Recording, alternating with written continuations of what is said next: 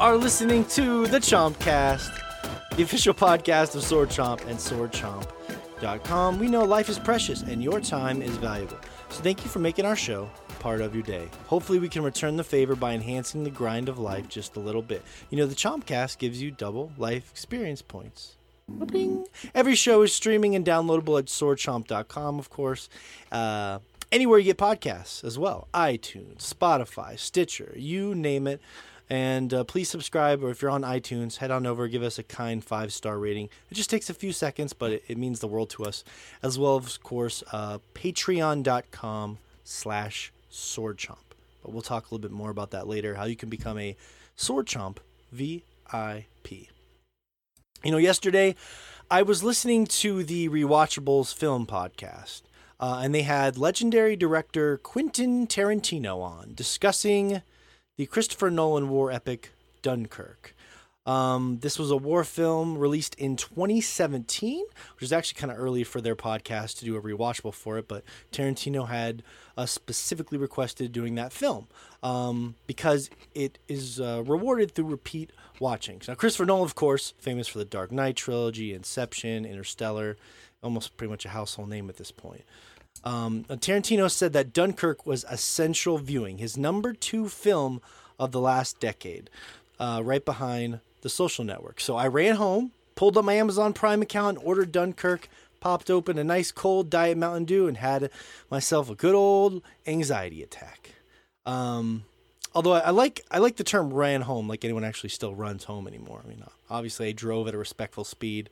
I got home, took my time, got upstairs. That's because you're a coward. Really, I know. I need to really live on the edge. But essential experiences. I went right away and watched it because Tarantino's recommendation was really interesting to me. And that's the topic of the show this week. We put together a list of our essential 16 games we believe you should play or experience in some shape or fashion before you die. And you never know. The world we live in today could be sooner than you might think. So you need to go check out these games as quickly as possible. And I think this is going to be a really, really interesting show for people to get to know us as well, because we had to pick games that mean a lot to us, but we're also fit the bill of something you need to experience before you die. Now, we also have some lighter fare, of course, to discuss. A bunch of the new games we've been playing. We can still get to the heart of Maneater, the open world shark game. Rich regales us with the tale of his time with Bug Fables. Josh spreads that wildfire. And speaking of spread, our audience tells us the correct way that cum should spill off our lips. All that and more on this week's show. Let's get some intros. Come one, come all.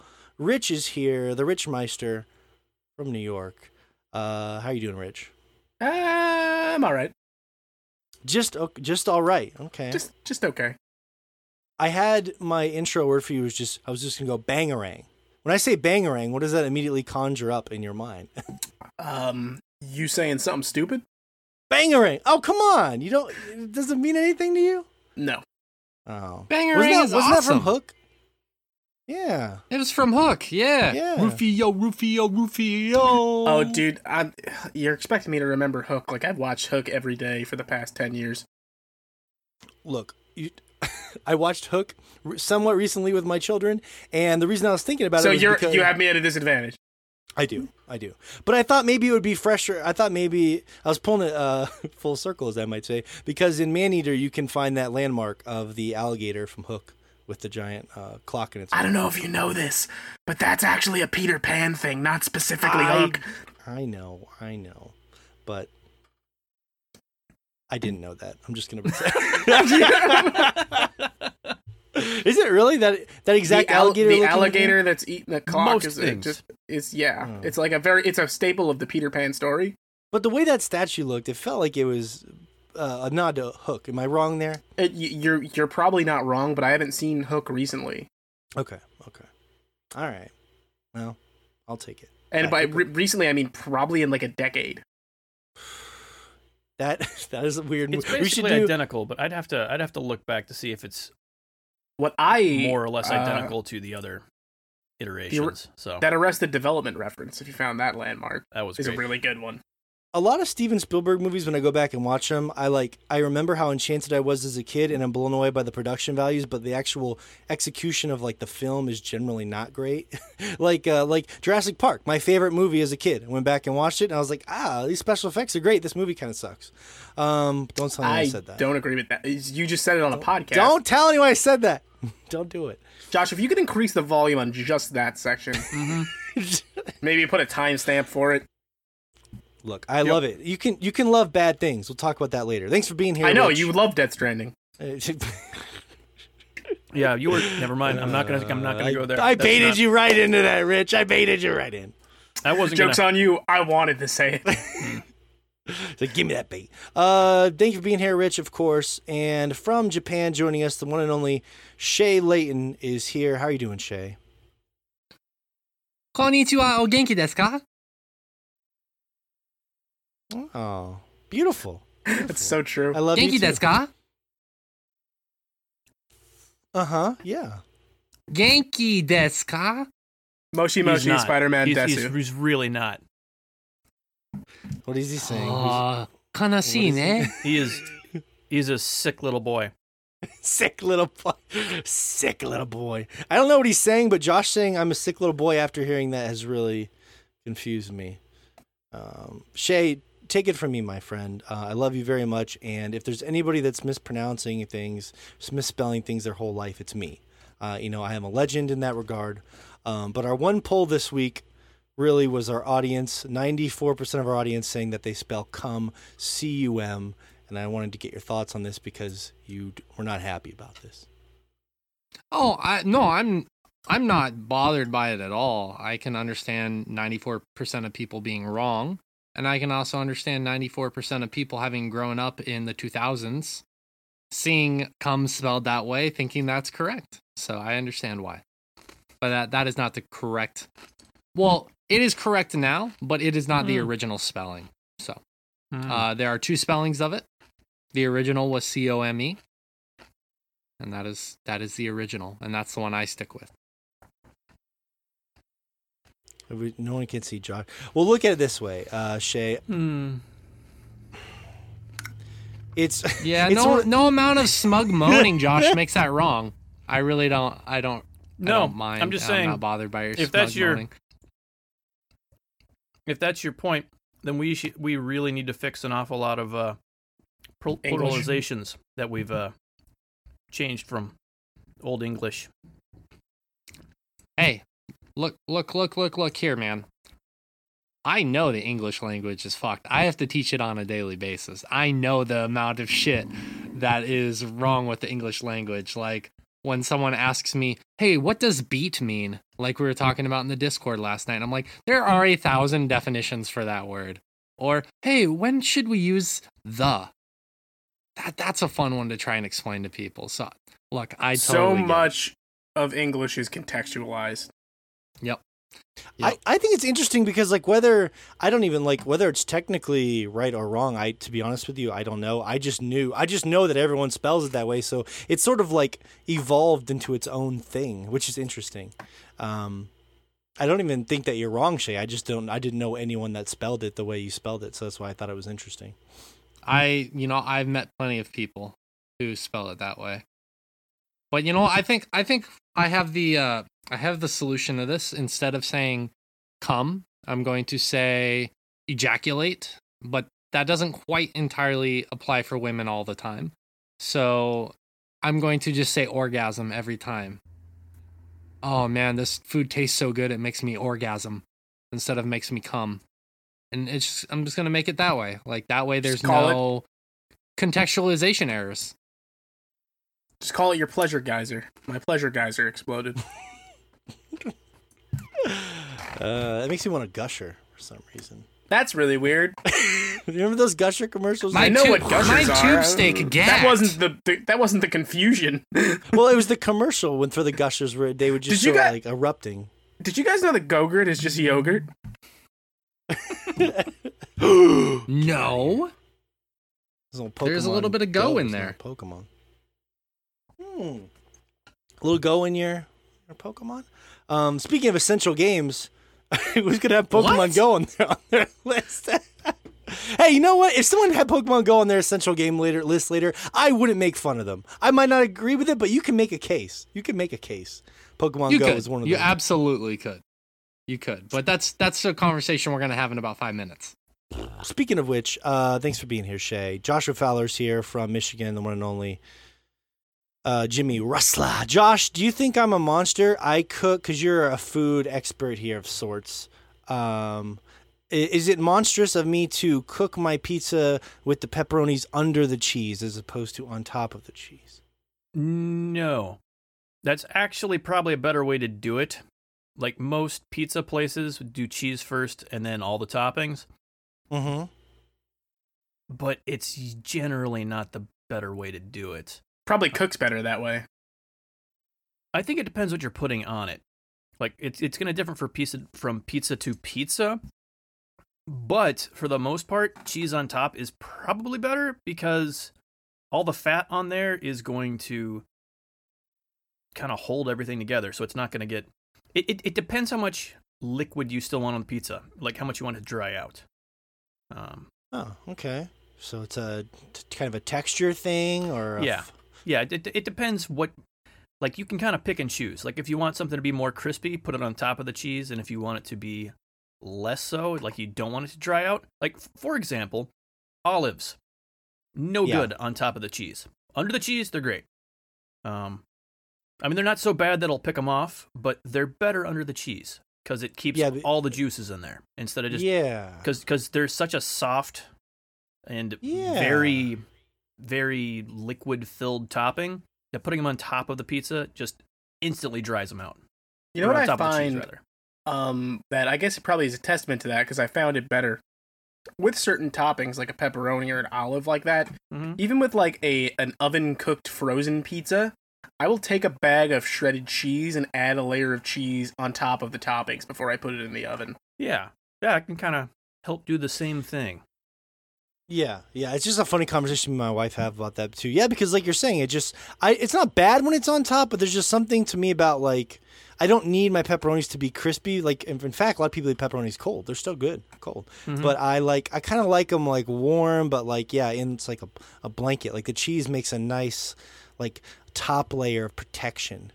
I'd like to bury everything in there, but it's weird. I don't know. I just didn't know if that was uncommon or strange because, like, I assume most people in most places always go toppings on top of cheese, right? So it's definitely the preferred way for like pizza places. But if I had to guess, that's probably just because it's the order they have everything in.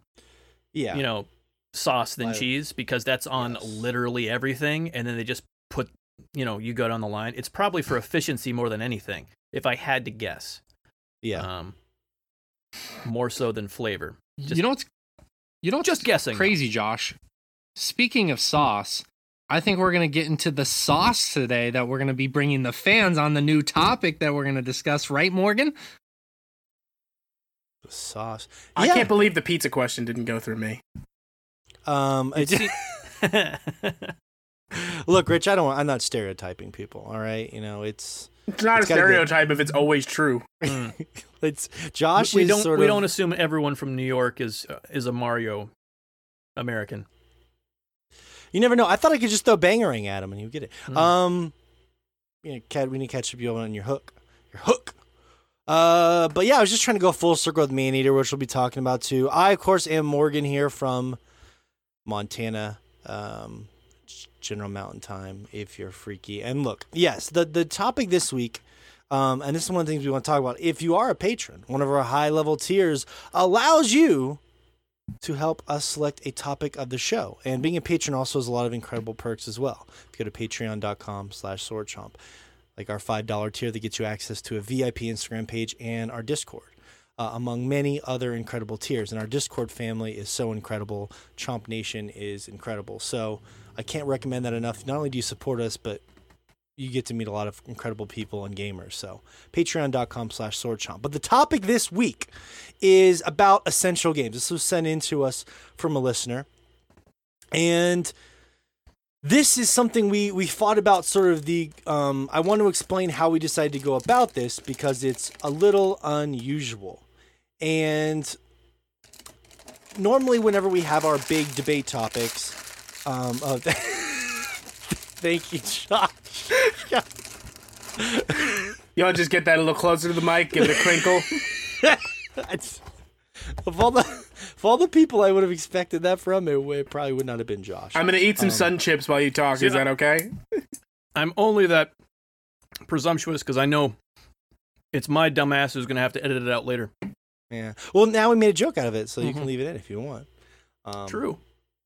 Anyways, I do want to thank Aaron Marie for sort of inspiring this topic. And look, we normally do like a big list of our Game of the Year where we fight over a consensus list. And for this consensus list, to keep us from fighting, but to also represent our personalities, we wanted to each include 4 games that we would say are essential to experience before you die, and then put those all on the list. So we're not really fighting each other to take stuff on or off. It's more, but we all take the question very seriously as far as the 4 games that we would want people to play, and the reason behind those I think is really important too, before they die. So you're going to get a little bit of our reflection of our personalities, but it's going to go into the hall of forever. And much like me watching Dunkirk last night and being like, wow, this is probably overrated, you're probably going to listen to this podcast and hear our games and play them and then go, man, these guys are crazy. This game isn't that great. So that's just the way it goes. But it should still be a lot of fun. But at least you'll be prepared to die. I was prepared to die before we started. Not me. I was prepared to die before I had kids, and then it all went downhill, really, I think. I remember sitting on a plane. Put a laugh track in there. Yeah. I remember sitting. Yeah, please, because that was the painful. worst fucking. That way, everyone will know it's supposed to be funny. Can we just gloss over whatever that was going to be and just go Was to the that topic? sad? Was that sad? I think it'd be really good if you just hear a laugh track and then we immediately go into the topic. That's true. If you ever want to, talk about death, I'm all there for you. Okay, so let's jump right into it, though. Apparently, no one wants to hear about my sad life and death epiphanies on the Chompcast. Didn't they already let you know that on Twitter? No, my Twitter family is very nice to me. Instagram family is very nice to me, too. Nicer than you guys. All right, let's get to it. Let's see here. We'll go round robin, and we'll start with Rich. So should I just be doing one of the ones from my list? Is that what we're doing? Yeah, and I'll have a little. I'm going to keep Okay. these at about 2 minutes a piece or so. I have like an invisible timer. Yeah, no, but that's basically, cool. I want to know why. Of course, it is important to you that this is something. Besides, of course, these are games we're all passionate about. That's a given. Yeah. So, But yeah, no. Why? Okay. So the first game on my list is Super Mario World. And as per the why, Never heard of it. yeah, that's ridiculous. You're ridiculous. I think Mario is undeniably a touchstone in gaming. And as far as 2D Marios go, I think Super Mario World is just like a masterclass in that it is infinitely replayable.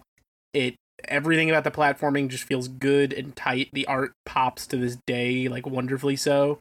And not to say the like stylized bit graphics of the older Mario's, of Mario 1 specifically, isn't good. I think Super Mario World just holds up better to any audience. It's very clearly more stylized, as is Mario Bros. 3. But I just think Mario World is the better game. There's more enemy variants. It is a game I replay at least once a year. Like, I'll just take a day, like, on some vacation time or something, and I can just kind of lose myself in playing that game. Like, it never gets old for me. It's such a great fucking game. I think it's such a good gateway into the older systems as well. Like, for the movement from 2D to 3D with PS1 and N64, you could say Super Mario 64 could also be on that list. But I feel like Super Mario World is just such a good gateway to get into like the Genesis or the SNES or anything before that, because it still has that high fidelity, those high visuals, and then also it integrates that level of challenge so well. It's just a great gateway game in my opinion. So that one was also on my list. I don't think anyone's gonna argue Super Mario World for sure. That's understandable. I will say one sad side note is that because my kids were raised on the 3D Marios, for some reason, my daughter, who's really good at games, cannot play 2D. I don't get it. She can play the 3D Marios, but there's something about the 2D perspective that fucks with her head. She can't do it. It's really weird. I'm like, what? This is backwards. I could see if you started with 3D, I could totally see it giving you trouble. It's weird, right? Yeah. Like, you got to think, like, one of my fondest memories of, God, this makes me sound like an asshole to say it's fond, is I literally used to get yelled at by my parents as a kid because me and my sister integrated rules when we were playing the SNES, which was we would play these games on a live-based system, so when I died, she would go, and I beat the entirety of Super Mario Bros. 3 without her getting to go, and then I was never allowed to go first from then on. God, you're an animal. Jesus Christ. That's impressive. I was 8. That's a fun memory. Well, to be fair, also with Super Mario Brothers 3, there are like obviously ways you can circumvent entire worlds if you know the. That's true of Mario World. Also, you can get very close to the end very early on. Yeah, you can get there in I think it's like 8 minutes. You can get to the final boss. Yeah, you can get to Bowser's Castle in World 1. Jesus, are you serious? That's fucking crazy. It's a really easy shortcut. Okay, so that's a good one. Anyway, I just thought that was an interesting side note. Watching my daughter struggle with those, like, man, that's what that is super interesting. It's just weird. Social experiments. Shay, let's hear one from your essential list. One of mine was no surprise here. It is the Sega Genesis collection on the PS4. No, I'm just kidding. No, I like the no PC surprise version. here. It is Final. Yeah, it is Final Fantasy VII, the original game, not the remake. Even though the remake is phenomenal, the original just again is a gateway into Western RPGs and JRPGs alike. I absolutely feel like it is an essential experience to have in gaming. The graphics obviously don't hold up nowadays as well, with the whole polygon snafus that they were having early on trying to figure that stuff out, but just how immersive the world is and this grandiose story was something that we didn't quite have on that scale in the US market. Obviously, it was big in Japan, but it wasn't as big in the US. And then when that game came over to the US, it opened the doors for video games. It absolutely opened the doors. It made RPGs a viable genre of gaming for the mainstream audience, not just people who were passionate about gaming. Not just dudes who play Dragon Quest. I mean, there are RPGs before that, but I don't think they were ever on that scale of popularity and mainstream as Final Fantasy VII. So I absolutely think to basically be as kind of like a gateway to RPG gaming and also as a piece of history, Final Fantasy VII has to be on that list. Yeah, that's an interesting one and a good one, because it kind of segues to one of mine as well. Do you think, Shay, this is something I struggled with, and when you hear my first choice, you'll know why, but because when I was thinking about this, I was imagining these people obviously were recommending these to them today because we're not like time traveling, and it's okay if these games are dated because that's sort of part of the history. Would you tell someone like, look, the combat is going to seem pretty primitive at this point. The visuals are going to be rough, but stick with it because this is something you need to experience. That's basically what you're saying, right? Yeah, absolutely. I lived with a roommate who is like, I always wanted to get into Final Fantasy VII. I never played it as a kid. I've tried as an adult. I just can't get past the antiquated combat and the graphics. And I'm like, dude, you got to stick with it. Like, if the thing is, there are movies that are suggested in lists, right? That are movies to watch before you die. And you may not enjoy that movie, but it's like, okay, I can understand why so many people like this, or I don't understand. I mean, it's all part of the dialogue to be able to have that dialogue with people by experiencing that art. And I think Final Fantasy VII is the same thing. So many people have experienced it. So many people have taken different things away that you can if you want to be a part of that conversation, I think you have to just power through and look past some of the flaws. Granted, it's much more difficult between a 2-hour film versus a 40+ hour long game. I understand the difference there. 40 hours? You think I'm not going after a ruby weapon? What, are you on drugs? You don't think I'm fucking breeding chocobos to get the gold chocobo to get the Knights of the Round? You're high.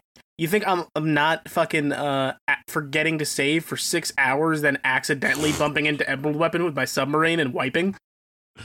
Yep. Yeah, I still do that shit in my 30s. I'm like, oh, I forgot to save. How have I not learned this? I've been gaming for only most of my life. Well, guess I'll see my friends next month. That's right.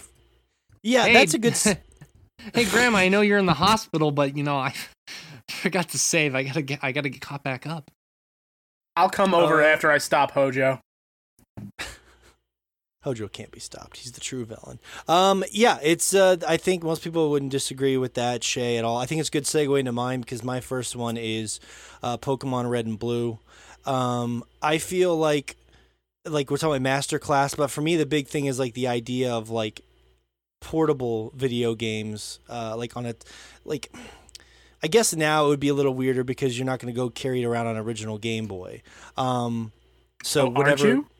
So, but I still think you should experience it. Unless, hey, look, if you want to get the authentic experience, you could pop that into.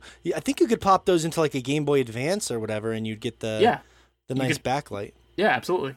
Mm-hmm. Yeah, I still have old. I've got like the last system of each chain where you can still play everything behind it for my Nintendo stuff. The SP would be. Yeah, so I've got the SP that can play everything so Game nice. Boy up to Advance. Actually, I also have the Micro, which is so tiny, but the screen is so fucking good. Mm-hmm. Well, it's not the size of the Game Boy. I mean, it's the quality. I think, Morgan, I think I finally understand why you wanted to bring on Rich at the beginning of the year, because Fish was the original one to have the Micro, and after he left, we needed to bring someone on to kind of fill that void. So Rich now has the Micro. Very small void. Just gonna isolate that sound clip. I have the Micro. My lawyers will be on you in hours. That's what she said. But look, so my lawyer Harvey Lemmings. It's one of those things where this game is essential because the impact that Pokemon has had in the world is insane.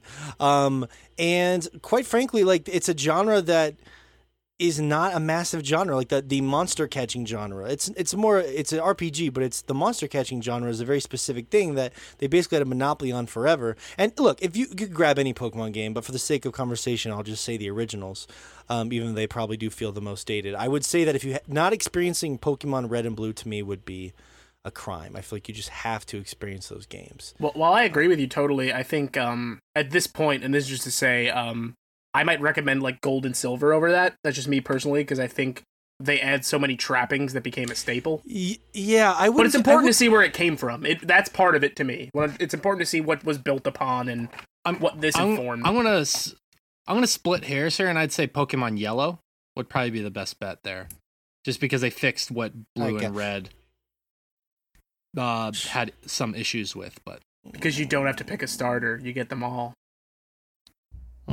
Yeah, that's the best part is picking a starter. Actually, not in Yellow. You steamroll everybody because you get everything. Well, that's the fun is making. You have to make a choice at the beginning. You need Officer to make Jenny, a decision. Squirtle, please. So yes, and I'm not trying to cheat the list. I'm just saying whatever Pokemon game you'd research that looks most interesting. There's remakes of Gold and Silver as well that are incredible. I would just say a Pokemon game, but for the sake of discussion, I'll say Red and Blue because they're the first, and I feel like it's a heresy not to say those.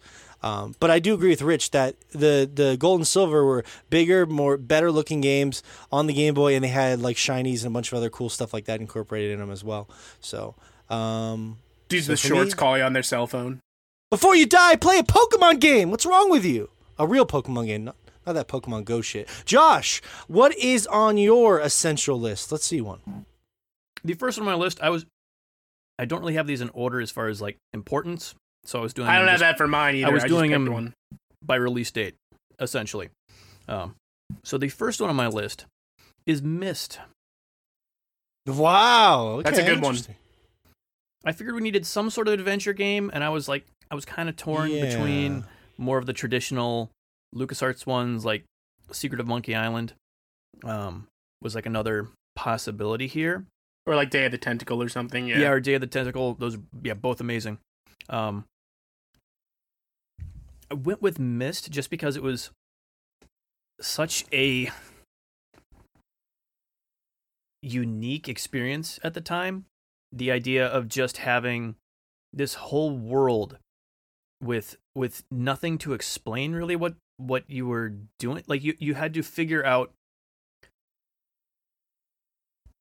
kind of the society that built this world and the people who were involved with stuff with like the main story. Yeah. Through like text logs and stuff like that. To figure out like what you wanted to do to actually save the day, because this is one of the first games with multiple endings depending on what you do through the game, because you are sent there to. You're not really sent there to anything. Like, you stumble into this world and you find that basically everybody's missing because they've been trapped in these things, and you have to figure out who to let out, because somebody was up to some shit, but everything is left so vague that you don't know who it really was without like really kind of digging into everything. So it's almost like an investigation game too, as well. Almost sort of like the investigating is like not. It's like text puzzles, really. Yeah, yeah.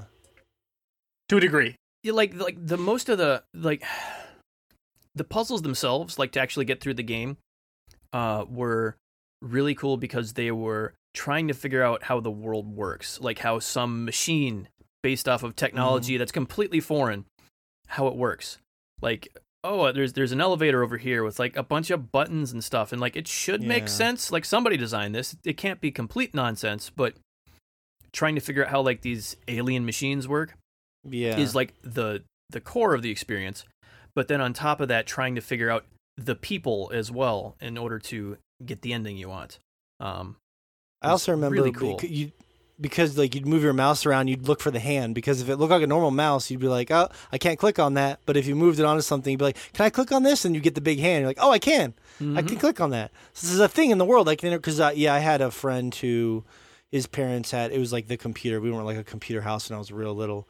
And yeah, he had, his dad had Myst, and he would just let me play it sometimes if we got bored of doing whatever kids would do. He's like, yeah, and it was like so magical at the time because it was an adventure game, and it was one of the first ones. Is that game easily accessible, Myst, now? Yes, there are.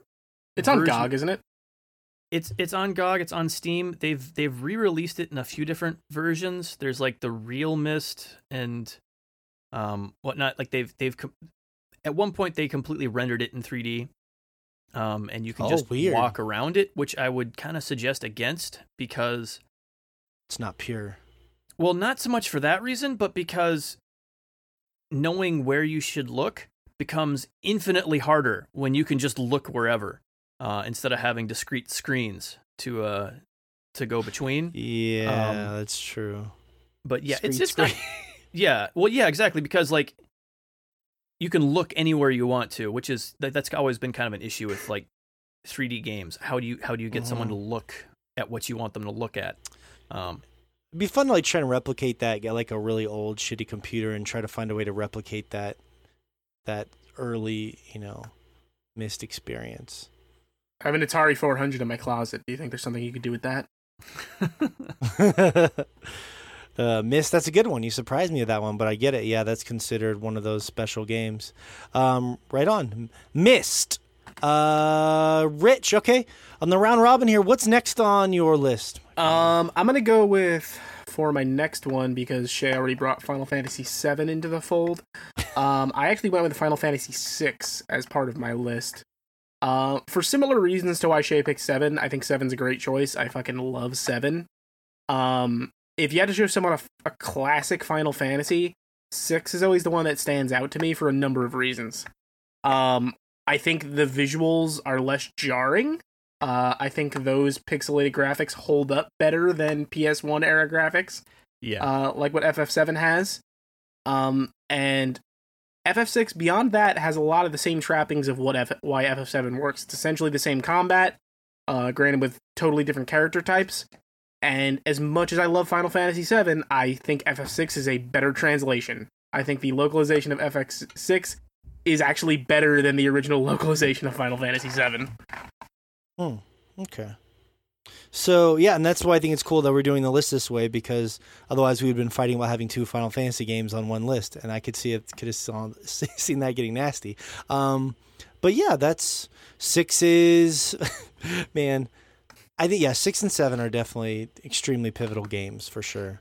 100%, and they inform each other in a lot of ways. Like playing 7, you could see how they have a lot of similar tones. 6 is where Final Fantasy starts to get sort of sci-fi, and 7 kind of steps that up even more so.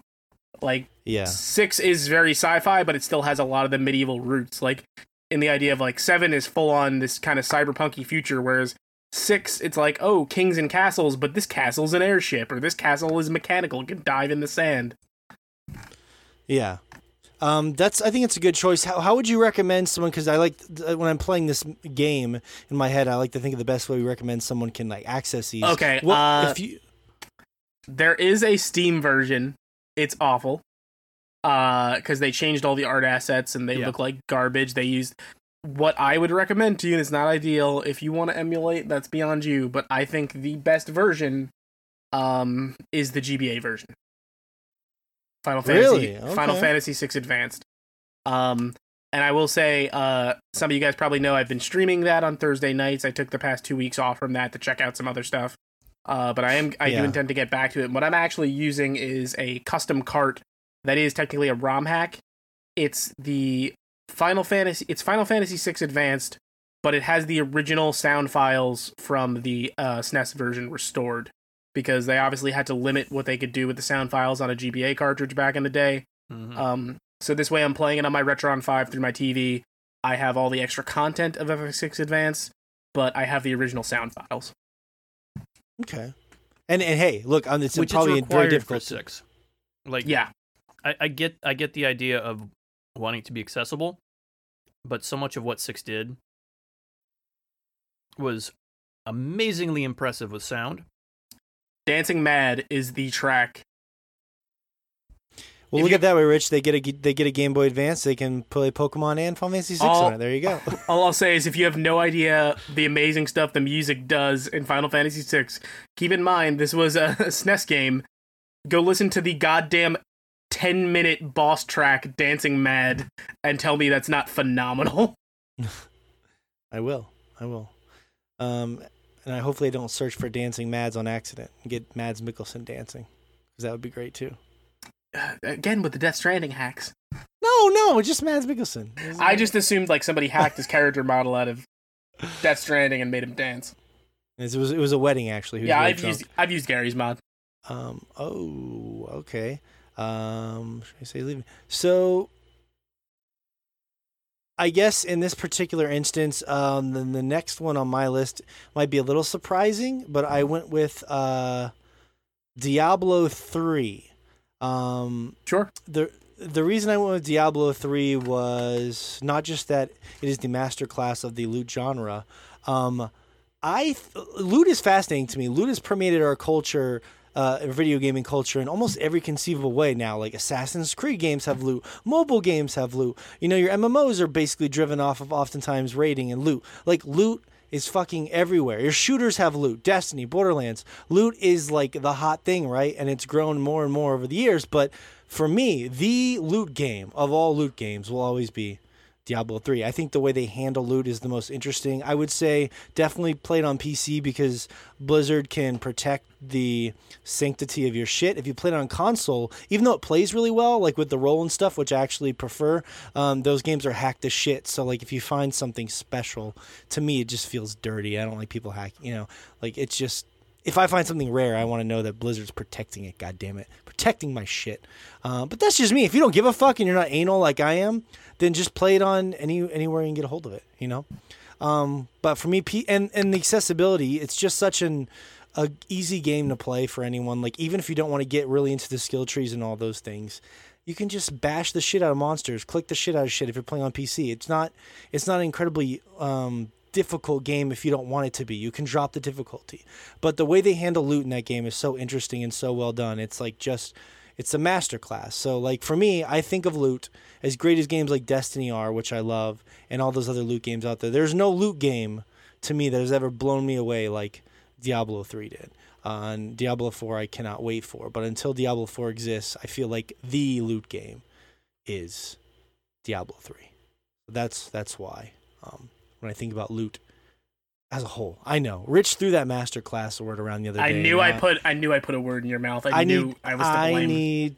I need to get it out of my mouth real quick. So Shay, what's next on your list? Next on my list is the Sega Genesis collection for the PS4 and the Xbox. Bringing it back. No. The next one on my list is Oblivion. I know that a lot of people shit on Bethesda games, and Bethesda in general gets shit on now. That's very warranted, and I know a lot of people will often say Morrowind is the better game or Skyrim is the better game.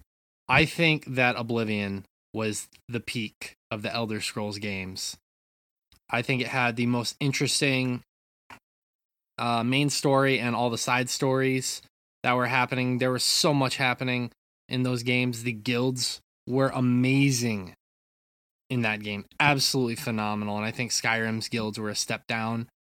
I feel like Oblivion really, really set the tone for future consoles of what open world games could do. Obviously, Grand Theft Auto 3, you could make a case for that game as well, because that brought open world games into the spectrum. And I wouldn't disagree with anyone who would say Grand Theft Auto 3. But I feel like Oblivion just the scale of that game just really blew out, and there were so many places you can go, so many things you could do, and you could literally go in that game and play it forever, and you could always find something new. And I know a lot of people do that with Skyrim right now. It's been out for 9 years and people do that, but I think that the world of Oblivion was always more compelling for me, even though Skyrim has dragons, for example. But I just think that the scale of open world games and what they could become became that because of Oblivion. Even though Grand Theft Auto 3 kind of set the template of what it could be, Oblivion really made that vision possible. I think Oblivion undeniably has a more interesting world than Grand Theft Auto 3. Yeah, but by then because I remember when Oblivion came out, they're already, all three of those Grand Theft Autos were out, all the way up to San Andreas. But yeah, it's hard to explain to people that maybe missed it. But when Oblivion came out on the 360, it was like it was basically a launch game for the 360. It was a launch title, and it was like, it was like, holy shit! Like, it was not only like this massive world, but like it was a next gen console, and it was like mind blowing how pretty it was too. So that was a cool time for Oblivion nerds. Yeah. I remember, like, really quickly, being at my friend's house, and we were just hanging out, and he had a Game Informer in his bathroom on top of his toilet bowl. Or not toilet bowl, for the articles. Tank. Yeah, yes. Of course. For the articles. But I remember just seeing Oblivion on the cover and just reading about it. I was like, oh my god, like, because I had played Morrowind, and Morrowind was a little bit too difficult for me to grasp at 11, 12 years old. Just all the micromanaging of the systems. And Oblivion kind of stepped that down a little bit and made the micromanaging not as heavy. But I remember reading about Oblivion, and I was like, oh my god, this is going to be such an amazing sequel to Morrowind. And just, that is one of the first times I remember reading about a game or hearing about a game through like media and being just incredibly excited. There was so much hype around that game when it was announced. So much hype. So, yeah, I think that's got to be on the list. Hype. Okay. Shay has submitted Oblivion to the Hall of the list here. The Hall of Forever. Josh, what is the next game on your essential list? Again, just going in from release date here. The second game on my list is Shadow of the Colossus. Oh, interesting. Okay. It is the original, of course. Don't hurt yourself and play any of the. Anyway, like, go on. Like there's a remaster that's all right. I like that one's the remaster, all right, just but just fine. not the remake that they did. And anyway, They did a remake. Yeah, they re-released it on PS3. I love the remake. Yeah, it's not any good. They add a bunch of collectible shit and. On what platform did they remake it on? PS3. They did just like a re-release with. Okay, because that PS4 version is fine. Like they add a bunch of extra shit to it and just have collectibles everywhere. Yeah, not just collectibles, but collectibles that make a sound when you're nearby. I guess that just did nothing to detract for me because I don't remember any of that. But it looks so good, though. It looks so good. It doesn't. It doesn't look anywhere near as good as the original, because the original is doing just phenomenal work on the PS2. It is one of the most impressive pieces of art put out on that machine, by a lot. That's 100. I don't agree with that. I think it was too impressive for the machine. If anything, the machine couldn't handle it. It handled it just fine. Yeah. But anyway, the game is about a man trying to destroy these colossi that are hidden away in this forbidden land, in order to try to revive. It's never clearly specified. It assumed his love that's there, and it's this really lonely experience of you taking down these creatures that are just massive compared to you, and seeing the toll it has on you as a and the world around you and the world around you. But just watching that unfold is one of the most moving experiences in all of gaming. It is a perfect game.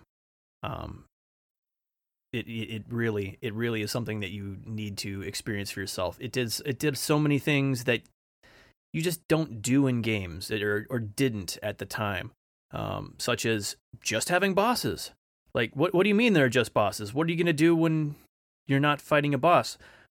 You'll go to the boss. You'll explore. The next boss, yeah, it's so sparse and so empty, but it feels amazing. It makes the whole world feel mysterious and just.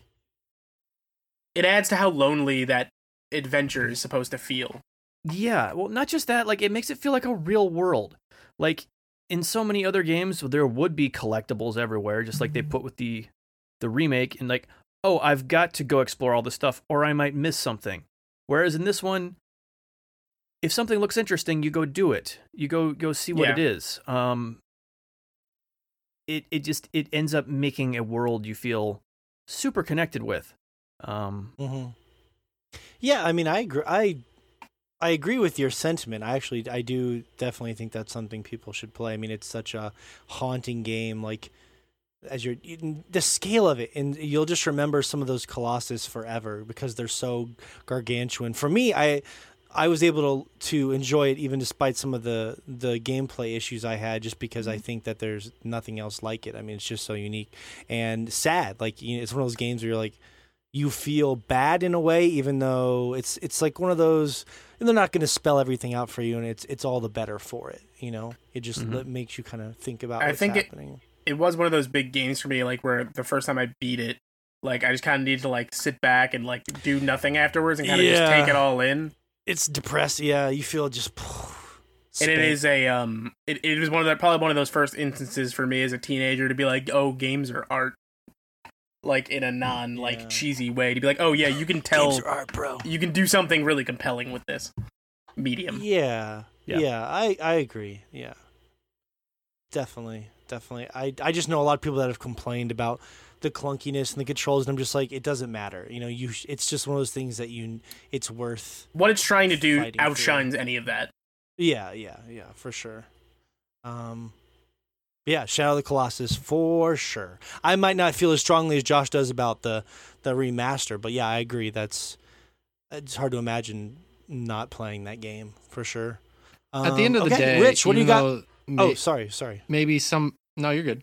Some people don't like the visuals of the remaster. At the end of the day, people are still able to experience that, and I think that's the most important thing here. They could have better optimized that, but at least current generations will be able to experience that game now if they want to. That's the plus side of that. Yeah. Josh has a particular affinity for the original, and I get that. There's nothing wrong with that, for sure. I'm sure if someone told you they had played it and that was the best way for them to get it, you wouldn't be like, no, don't buy it. No, that's again, it's fine.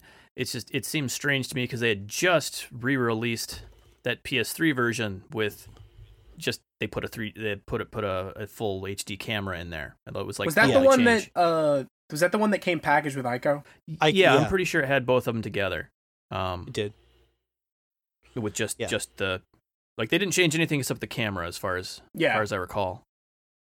It's been years, but yeah, I'm pretty sure that's all they changed. I think you're right, Josh. Rich, what do you have for your third game on your list? Number 3 is The Legend of Zelda: A Link to the Past. Oh, wow, that was the one you went with, huh? Okay. Yeah, the correct one.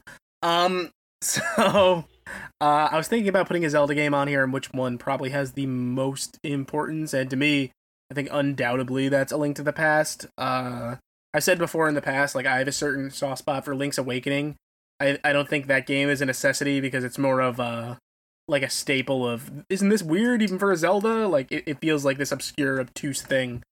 Whereas I think A Link to the Past kind of is 2D Zelda, like, distilled down to its perfect form.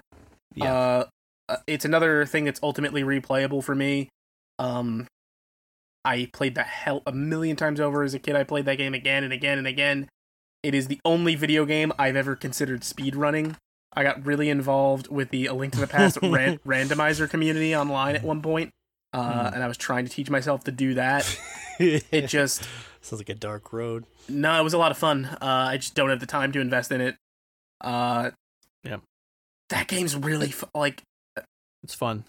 It's perfect 2D Zelda. Perfect 2D Zelda.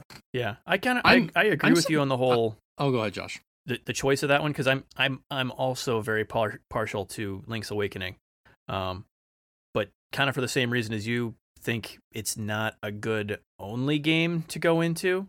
Yeah, it's a supplement to games like A Link to the Past, because it was the A Link to the Past team chain smoking in a break room and watching a lot of Twin Peaks and going like, what kind of weird shit can we put in here? Yeah, exactly. Like exactly. Like I love Majora's Mask for the same reason, but would not suggest you go right into that, especially because I would suggest so you much play Ocarina first. Yeah, because it's like so much of what they're doing is kind of built off of what came before in a more direct way. They assume you know what came before it. Yeah. 100%. I think that's the one thing I was going to say is I actually played A Link to the Past when I was a kid, and I enjoyed that game. And I think it's obviously a very important game for gaming history, but I think like if I were to put a Zelda game on my list, I think it would have been Ocarina of Time, just because I think that game really upped the ante for Zelda games and what they've become, because I think a lot of people, if they look at their lists now, they would be hard pressed to not consider Breath of the Wild in their top 4. So many people have fallen in love with that game, and I think they would have a point for it to be on that list because it was one of the first Switch games. But Ocarina of Time was it was so interesting how it opened up 3D exploration. Not that other games weren't doing it, like Tomb Raider and Crash Bandicoot and other games that were action adventure. But this did it way better. It did. It really did. So Tomb Raider. I definitely don't think that Link to the Past is a bad choice at all. I think that it's a fantastic choice, and I don't I'm not trying to fight you on that. I'm just saying, like, for me, if I were to ever include a Zelda game, I think it would have to be Ocarina of Time for me. I could see either one of those being totally valid, and I did go back and forth with it, and I ended up like coming to terms with myself that I think 2D Zelda, for me at the very least, was more important. Specifically, that game. Yeah. I could see that, especially for gaming history as well. Because just like kind of the same reason I had said about, you and I were saying about Super Mario World. I think Link to the Past, is a great gateway game into 2D RPGs. I think it's like, especially those older system RPGs, like so many games were trying to emulate Zelda during that time. So many Zelda ripoffs. I'm not going to sit here and list them all. There were like, Zelda was such an influencer. Oh, and they still happen. And there's some really good ones that slip out. And I know Morgan had wanted us to list like the best way to go play that now. So I will say this one's really easy. Because if you have a Switch, it's on your Switch online subscription and the Virtual Console stuff. You can go play Link to the Past right now, and that's a great way to play that game. It's an excellent way to play Switch. Mm-hmm. Yeah, for sure. Cool. Yeah, and like Shay was saying to close there on that point, I think all those you could have really picked any of those Zeldas depending on how impactful they were for you. For me, my favorite Zelda is Wind Waker, but I wouldn't have included that on my list. That's a great pick. It's my favorite one, but I don't really know that it had that level of impact that the other Zeldas did, so it was hard for me to really justify, like, well, that's more of my favorite than essential. You know what I mean? It's a beloved game, but yeah, I get what you're saying. Yeah. Yeah, it's weird. Shay, what's next on your list, sir? Cheerio. My last one was the Sega Genesis collection for the PS. He's really laying into that joke. Dude, just go with the Sega Nomad version. No. Weird thing that there are no Sega games on this list. My last choice was Hellblade. And that one's kind of hard because there's a little bit of recency bias, and I understand people will think that, but I know a lot of people, they come to video gaming to kind of look for an escape. I totally understand and respect that. Like, there's nothing wrong with that. If you even play games like Sims or Minecraft or Animal Crossing, that's okay. You're looking for an escape. I totally understand and respect that. And I'm that way too. I've gotten into the habit recently where I play Apex Legends for an hour a night. Because it helps me relax and wind down. Totally get that. Sometimes we need that mindless fun. But I also like, at times, for some of the art that I like, to have a message. Whether it's a book, whether it's music, whether it's a movie, whether it's a TV show, whether it's a literal art piece, or a video game. And Hellblade really, I'm not going to say it's the first, but really put into mainstream gaming, having a message about mental health. And having a strong female protagonist to pair that with as well. Definitely not the first game to have a strong female protagonist. I will say that. But the mental health issue is such an important thing in this world right now. It's something that the world has been slowly trying to make itself privy to. And I'm not going to sit here on my soapbox, I promise. Don't worry. Audience members, I'm not going to get too much into that. But it's such a major important issue, and it's something that Josh and I have talked about ever since we played it.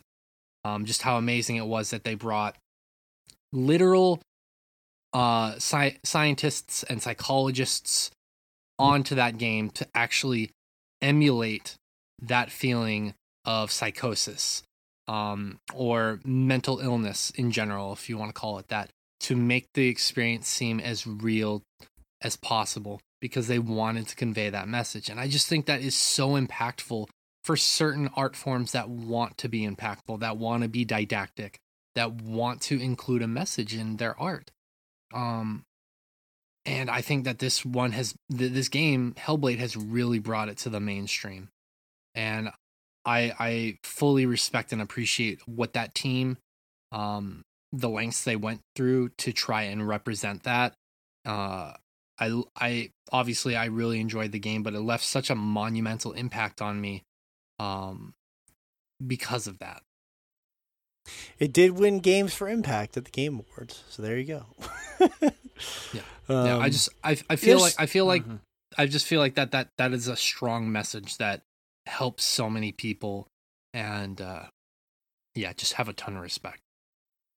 I was looking up last night all like the most popular games that have dealt with mental illness, and it's not all of them, but there's not as many as you might think. Now, Hellblade deals with more of like an extreme like psychosis, I believe, which is, not exactly in a very common form of like mental illness per se, but there's not a lot of games that deal with, not as many as you might think. There was this game about like, I don't know. I don't want to go into all of them, but I was just surprised. And Hellblade definitely seems to be the most popular of all those that have released, for sure.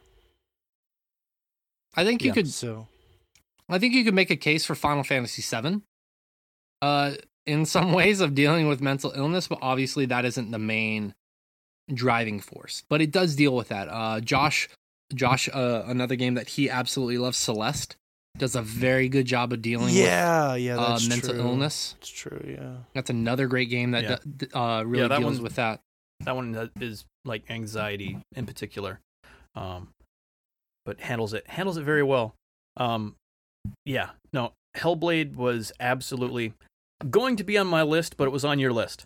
Is where that one landed for me, because it is amazing, absolutely something that you need to play.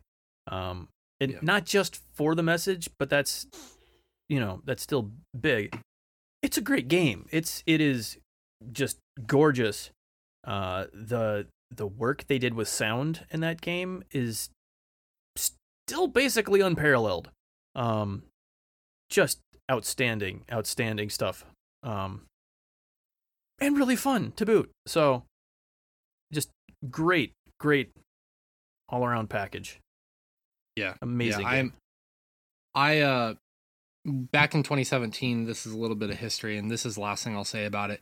There's a very legendary dispute between Morgan and me, and Fish and Josh kind of getting caught in the crosshairs. And basically, we were deciding our top 5 games of 2017 for Games of the Year. And I very fervently argued to vote Resident Evil 7 off because I wanted Hellblade on there. And I think Resident Evil 7 is a great game, and I love that game. But this game, like Hellblade, really, I wanted to make sure that it was immortalized within what we do, because it left such a profound impact on Josh and me. And it is a game that, like, I'm not saying this is like the number one game for me, but it was so important, and I wanted to make sure that it got its praise, essentially. So that hopefully, like 3 years later, to people who've been around with us since the beginning, who have heard that fight, they understand, like, I wasn't doing that to be an asshole. I was doing it because that game really, I fervently believe that it is going to go down as one of the most important games of this generation. Yeah. Well, it's interesting you mentioned that, because I was talking to Shay about this, and I don't have a strong opinion on it yet because I'm only a couple hours through it, but I was I was going back and I was listening to a bunch of Hellblade stuff, and I was like, I felt like I was in a unique situation because I was podcasting with two people that were very passionate about it, but I was digging into the reviews. I was listening to like a lot of my favorite shows, like the Bombcast and stuff like that. And generally speaking, it was not a game that was received very well. And I was like, and at the Game Awards, it did win those awards, but it didn't get nominated for like Game of the Year or anything like that, even a nomination. So I was like, it's cool that it affected you guys that much. I think it is more of that art house sort of genre, though, that like I wouldn't expect it to get the Game of the Year, but like for taking like all those great stuff it does with audio and things like that, like it does so much right. It won audio. Yeah, it seemed like there was special things. Like it won audio, it won performance, and then it won games for impact. So it seemed like people wanted to make sure those things were acknowledged, but the general consensus was that there was issues with the game itself. But when I talked to Josh and Shay, they're just over the moon about it. So it's just interesting because it's just interesting. Yeah, and again, I'm only a couple hours into it, so I don't have a strong opinion on it yet. But yeah, it sounds like it has left. I know a lot of people in various gaming communities think very highly of it.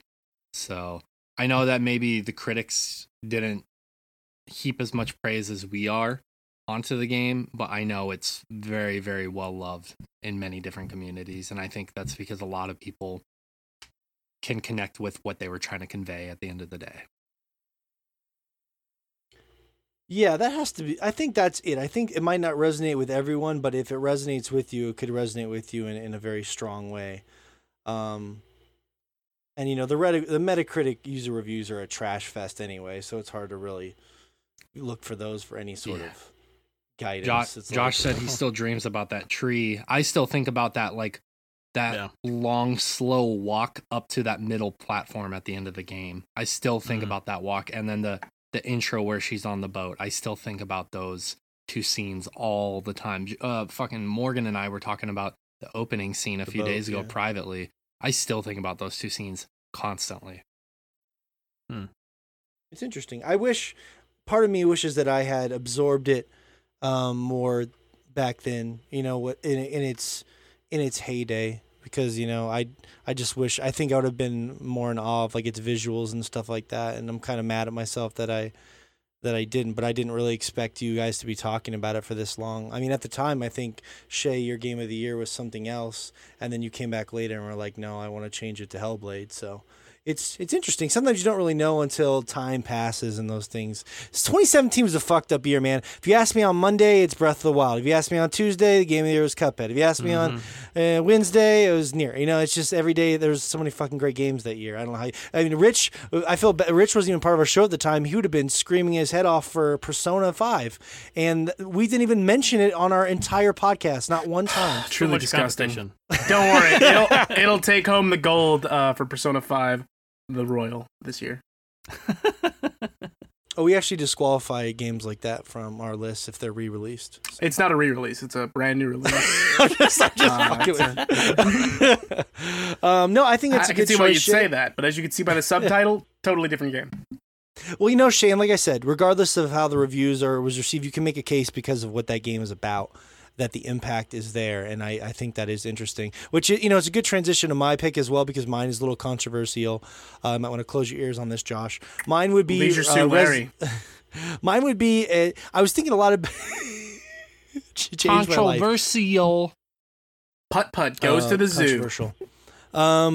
It's very controversial. I was thinking a lot about VR, and I know it's something that a lot of people do not like or do not care about, and I get that, but when I think about things I want people to experience before they die, for me, VR is definitely on there. Now, you may not. I'm not telling you to go about and buy a VR headset, but hey, if you're at a friend's house, you're talking about VR chat.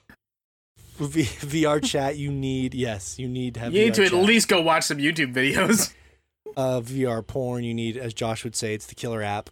No, we joked about this a little bit on last week's show when we were kind of bouncing around on Resident Evil 7, but I feel like that game as a whole, I think it's a really good game. It wouldn't have made my top 5 without VR, but VR changed. It took everything that I sort of had an issue with in the game and sort of like actually brought it into a new light.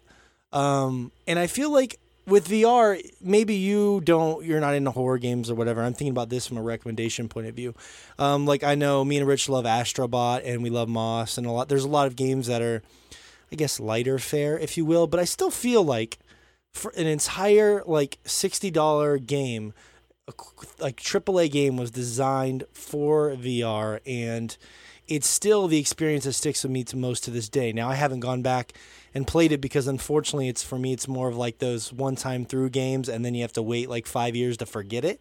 But I still feel like, and it's not a perfect game, that this is like, if I could only recommend one VR game to somebody, and I wanted VR to be on my list, it would be Resident Evil 7. And that doesn't mean it's perfect. I just think that it's the most interesting VR game that we have. I think it's the most gamey VR game that we have. It's a full game. It's a full like ass... in terms of what you think a AAA game is, like that, yeah. Mm-hmm. And there's even little things like in the real game, toward the back end of that game, it gets a little too combat heavy. And Resident Evil games always do that, and it's frustrating. But in VR, by the way, I recommend maybe knocking difficulty down. I guess VR, if you suck. Yes, like if you're me and you're stuck. Well, what I recommend to people is like for VR, I don't really like to be frustrated because I already have the big goggles on my head and all that stuff. I want the experience of the tension, the fear, but I don't really want the irritation of like putting 17 bullets into a zombie's face. It's exactly what I wanted and got. It was pretty fucking great. As I'm trying to shove a sculpture of an eagle and a tiger together. Yeah.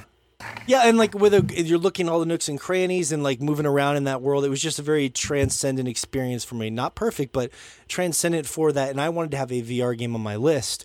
So the VR is important to specify. Someone's like, well, is this essential if I don't have VR? No, not in my eyes, not at all. But for me, the VR makes it essential because that's the one game. If you took everything away and said you can only have one VR game, Morgan, that is the one that I personally will pick. And that's why it made my list. So. Yeah, absolutely. I think that from a historical standpoint, we have to include a VR game, and also Morgan has been the one here kind of championing the cause of VR pretty much this whole time. Granted, he has the PSVR and he doesn't have access to the other stuff, but he still champions VR, and I think that's a really important thing that we have any kind of representative for that, because it's a place and time. It would be the same thing as saying like the Kinect failed, but it was a place and time, and it was a place in gaming history. And there were some good games on the Kinect. With VR, I think I would have chosen Moss or Astrobot or literally any other game. No, I'm just kidding. No, honestly, Resident Evil 7 is a fantastic VR game. And I wish that VR was a more popular way to game, because I have never been more unnerved and fearful in my life playing a video game than playing Resident Evil 7 in VR. And I think, like, I said this years ago. You were in a bar, too. You were in a popular bar. I was in a bar, and it was loud as shit, and I was still scared, man. And here's the thing.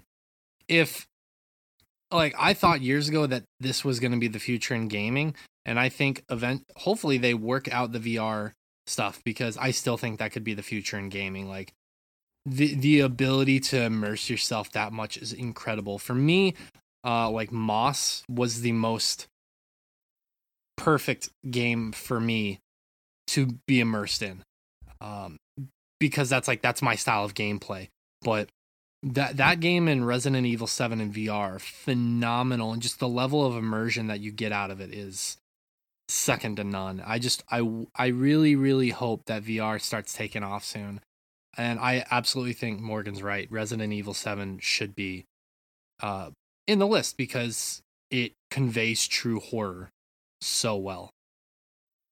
Yeah, it's one of those games where, like, if PS5 still, which it's supposed to, still pushes VR and it's still a thing, and people are like, oh, I got this new PS5 VR headset and I want to check out some of these old classics, it's like, definitely throw in Resident Evil 7 and see. I'm one day, Shay, when you get a chance to go through that whole game, if you ever do, it's going to be interesting to see what. Fun.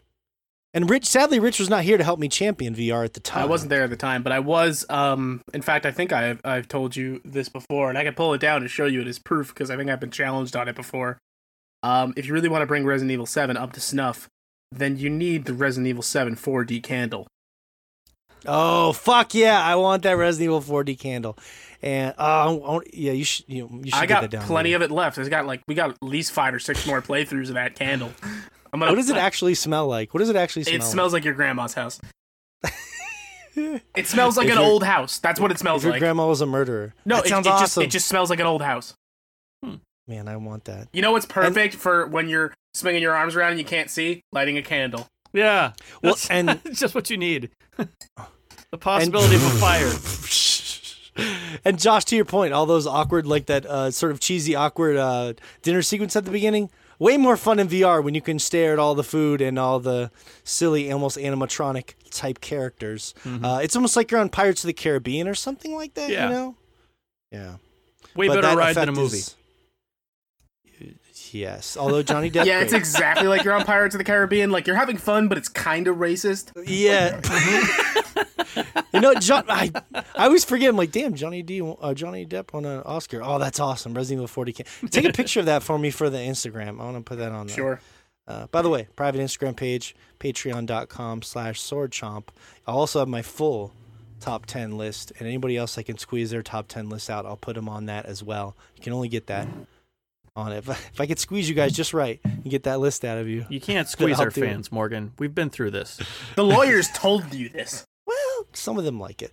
Josh, what do you got for me? I'm going to say, because we're at the second half of this list now, this was ridiculously tough trying to narrow this down to just 4. Borderline impossible. It helped knowing that you guys were going to cover a lot of bases that I wasn't getting to. Just so much out there. So much out there. We only got the one Zelda game. They could all be on this list. But that said, my third game on this list is Minecraft. Wow, interesting. Okay. Yeah, I I think that's an important 100% knew this was coming. Not even surprised. I knew this shit was coming. Yeah, Minecraft is just bar none the most important game of the last decade. It is just not just from the cultural impact, but from the way it has impacted games. Just the idea that you can let people free in a world and just expect them to figure out what is fun about it without having to handhold them. I mean, that philosophy seems to come and go through gaming a lot, but Minecraft in particular was just, it's just like the best example of that. Absolutely the best example of that. It's a game where, like, especially originally, you just are set free in this world with no instructions about anything and have to figure out all of it. Figure out what can hurt you, what you want to do, what goals you even have for yourself. And it is just perfect because of that. It is so much fun to just explore a world that only you have seen so far, because the game is randomly generated and just massive worlds that are going to be unique to you and just amazing. Like it, yeah. Like it's one of those games. Like it almost feels wrong putting it on this list before you need to die, because it's, I think, the only game on this list that you probably need to put 1,000 hours into. But yeah, it is something I will never forget something special. I will never forget when we were doing SPT way back in 2010, and you were like, I just built this glass frame around this beautiful waterfall in my world, and we're all like, what the fuck is he talking about? And he sends us these pictures, and we're like, we don't even know what's going on. And I just remember how excited you were. Like, I remember it's like, it's forever captured on one of the podcasts, just how happy and excited you were to describe playing that game 10 years ago. And I know that game left a big impact on you. from way back in the day. So I just had this great feeling that you would put it on the list, and I 100% agree. Like, we look at gaming in the early 2010s, and they all had some kind of building element. Legos built are dope into the game. Like, and even now, you look at Fortnite. That's such a big part of the game. Minecraft, really revolutionized gaming in a big way. Yeah, it is one of those games that it's completely timeless. Just going there and just kind of doing what you want, like, without anybody to really give you guidance there. You will figure out something you want to do there. And there's so much you can do. Like, the deeper you go, the more you discover. Mm-hmm. Except the creepers. Yeah. They have the final say so, because they're assholes. Mm-hmm. Yeah, I definitely think it should be on the list. I think most people would agree with you. I'm always sad that I wasn't able to connect with it as much as most people were, because I think that game is like a Morgan game through and through. Like, you can even build. I always tell people that for me, it's not anything wrong with the game. I just, like, the visual style is just not my thing. So, like, I didn't really want to spend time in that world. But I did have, like, one day in Minecraft when I first bought it, and I was like, yes, I get this. I can see why this feels like magic to people. If it looked like anything else, I think I'd play this forever. I think that's exactly what I said to my wife at the time. I was like, if this looked like any other game, I'd play it forever. But I know people like that it's a very distinctive Minecraft look that connected with, especially with a lot of younger audiences too. Like, of course, there's all these massive streamers like PewDiePie. Feels like he built his whole empire off this goddamn game. But there's a lot of younger kids that just really love the look of, like, even my daughter. She runs around in Minecraft and has fun, and she's not even fucking doing anything in that game, and she still likes it because she's a kid and that she really likes the look of it. So I'm not poo-pooing her choice. I'm always, like, jealous. I wish that the look of the game had connected with me a little bit more. But yeah, totally. Minecraft is, I mean, God, that game still shows no sign of going away. Really, it's just there forever. And the premise is amazing. So, yeah. Can you fish in Minecraft yet? Is there fishing? There is fishing in Minecraft as of, I was going to say a few updates ago, but I don't know how few it is at this point. I need to go fishing. Yeah. They've added a lot more. Like, there were always oceans there, but they were just, there wasn't a lot to them at first, other than, hazards when you're mining, like, to accidentally mine your way into an ocean and have it start flooding everything. Whereas now there's a lot more to it, with, like, different monsters that are out in the ocean and stuff like that. It's much more fleshed out. Much like Avatar 2, Minecraft is finally starting to explore its seabed. Oh yeah, now you're talking my language. #ad. It's one of those games where every time people describe something now, it's like, oh, and this game is like this in Minecraft, like this in Minecraft, like this in Minecraft. It's just, it's just what it is. Rich, so before I get to the last selection here, just to be sure, Shay, you sounded like you went through your last choice. Is that correct? You already went through your whole list? Yeah. I didn't have 4 choices. Like, Rich took one of the ones I initially had on my list, and then I didn't feel the need to add 4. So my 3 are the ones I want to make sure I talked about on my list. Okay. All right. So I guess it's a top 16. There you go. Josh, you're not stealing anyone's choices, Eddie. You don't get another one. I wish people could hear. Because I've already taken it. I'll throw one more on there. I mean, I'll throw one I on wish there to make that it people could have heard our... I wish that people... we don't have to get into this, but I just wish that people could have heard our epic Guitar Hero debate that we had for 3 hours. Let's put that to bed. The beginning of Plastic Instruments. Rich, what is your last choice? It's Guitar Hero. No, fuck yeah! That's my boy! No, it's not. Rich, you're fired. If it's about time, frankly. It's because it's about guitars. If it was Drummer Hero, he'd be all about it. If it was Bass Hero, I'd totally be into it. So I'm one of the 3 people who bought that Rock Band bass controller with the split drum bar. Anyway, my actual pick is Castlevania Symphony of the Night. Castlevania? Yes. All right, good. Yeah, no, correct answer. I know, Josh. Yes. Wow. So I was thinking about this and how much Castlevania means to me as a series. And as good as Castlevania 1 through 3 are, and I enjoy them, when the age of the PS1 came, the game that cemented Castlevania as what we know it to be today is undoubtedly Symphony of the Night. From that, like, cementing that subgenre of the Metroidvania, like, having to kind of go back and forth between this castle and just utilizing exploration in space in amazing ways. The soundtrack is phenomenal. I have the vinyl if you want to see it. Is that your go-to pickup line? You would come back to my place, we could listen to Dracula's Castle on vinyl.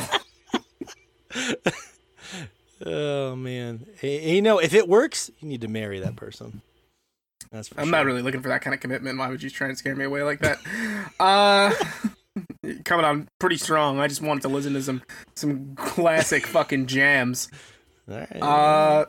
But yeah, I mean, it changed what Castlevania was by adding all of that backtracking, by gaining these new abilities. It added a leveling system and RPG mechanics with weapons and armor.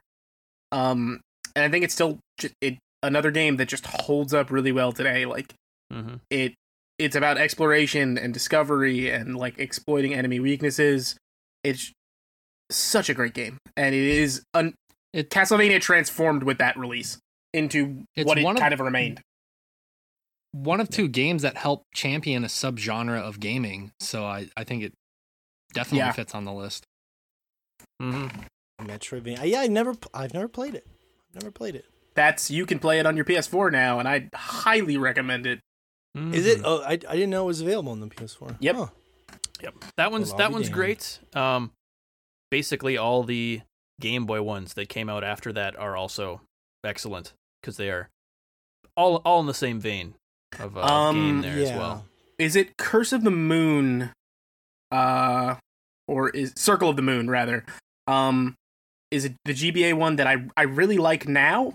Yeah. At the time, it was terrible, and it was terrible because the Game Boy SP was not out yet, and that game is dark as hell. Yeah, yeah. Having a lighted screen helps an awful lot for some of those. Yeah. Tangentially, I need to... Go. I was gonna say really quickly. I had that advance. My parents wouldn't buy me the SP because they already bought me the advance. Oh no! Countless drives of like us going home from visiting family and trying to catch the last little beacon of sunset on my screen as I'm playing a game on my advance. Street lights passing over on the highway. Yeah, you just gotta you get like 2 2 seconds of turning with each street light as it goes by. Oh my god, that SP changed my life. I got it before I moved one year, and everywhere I went, I played that SP with Pokemon Red or Ruby and Sapphire. That thing was that's one of the best consoles. It could fold and go into your pocket. I could fold that thing and put it in my. Really toted that clamshell design. Oh, Reggie got up there with his big mitts and he crushed it in his hand, and he was like, "Clamshell design." But it was cool. It was cool. No one's denying that. It was awesome. Yeah, one of my favorite possessions is my little dongle that lets you put headphones on that SP. Because for whatever reason, that's the only thing it didn't have was the headphone jack. So that little dongle is something gold. That it's absolute gold at this point. It was that same design idea was later stolen by the iPhone. Yes, yeah. Shay, you said you pulled a fourth one out of your ass. What do we got? I did. I thought of one, and I wish I would have thought of this sooner. Some people are gonna disagree on which one should be included there. Call of Duty Modern Warfare, the first one, has to absolutely be on the list. For me, that started a lot of online gaming, and I think that started a lot of online gaming for a lot of people. That was back in 2007 when online gaming was just starting to really become a thing. And man, was that such a huge game changer for so many people, being able to play a game with 7 other friends online and being able to hear the sheer amount of obscenities yelled at you on a day-to-day basis was just that became a main staple in gaming. Being home. It's like, hey, it's just Dad came back after 12 years of going on a cigarette running break. I actually thought you were going to put that on your list because I know how much you played, and that was a pivotal game in history. Did you ever play the remaster? Just curious. I actually did not. Because I did play it for maybe like half an hour. That was during what was that? During 2016, 2017, I believe. It's when that came out. And if I'm remembering correctly, and during that time we had so many games to play that I just never got around to it. Unfortunately, but I love that series during that time. I especially love the online play. Obviously, that carried into Modern Warfare 2, which I think a lot of people will probably say Modern Warfare 2 is the one that more so should go on that list. But I disagree. The first one really opened the door for online gaming for so many people. For the average person, I think that game opened that door. And it also, granted, Halo. I think Halo, you can make the case for that as well, especially the original one. But between Halo and this game, I felt like they give single player campaigns, they gave it an actual story in shooters, especially first person shooters. Yeah. Like I think of like for what it's worth. Yeah. I remember I'm not even lying to you. I remember at the time really being I was so impressed by that game. Josh didn't end up liking it as much as I did, which is fine. But I remember actually mailed that game to Josh. That was a real game that I mailed to Josh, and I was like, "Hey, you should check this out." And I don't remember him being too impressed with it, but at the time I was really surprised how good it was. Like, dude, the storyline was surprisingly good. And I had respect for the multiplayer too. I just remember playing like level 20 and being like, this is great, but it's not for me. I'm not going to sit around playing multiplayer games all day online. But you were bad at it. Just say what happened. I mean, come on, Morgan. You dropped out of college because of World of Warcraft. You definitely didn't have an issue with playing online games every day. That was way before. World of Warcraft was like 2000. Wasn't it 3 or 4 or something? Listen, some of us can be addicted to MMOs and finish college. Just be smarter. I could not. Not when someone wanted to raid Scarlet Monastery at 5 a.m. I had to be there. Oh man, bring back sad memories. Deep cuts. Okay, yeah. Okay, so Call of Duty Modern Warfare. All right. Well, Josh can continue continue the eye roll. Believe it or not, Josh, I don't think you'll hate the reasoning behind this as well. So, of course, my fourth choice would be the wonderful Red Dead Redemption 2. But maybe not for the reasons that you might think. It's the horse balls, right? Yes, that's okay. It. All right. If you don't see these horse balls before you die, then what kind of life did you really live? I don't know. I think there's a lot of narrative-based games that I tried to avoid because for me, it's really hard to like nail a narrative-based, you need to experience this before you die game. I kind of flirted with The Last of Us and stuff like that. And even though to me, this is sort of like one of those epics, like the Iliad or the Odyssey, if you will. Regional bit there? These once in a lifetime epics. For me, the biggest reason why I would want people to experience this game, even if you have to slog through the slow intro or get somebody else to help you, because I know that a lot of people struggle with the controls and stuff like that, would just be to get to the open world. Because like even whenever we did our Game of the Year podcast that year, people might not believe this, but Josh actually did give Red Dead 2 an award for best ecosystem.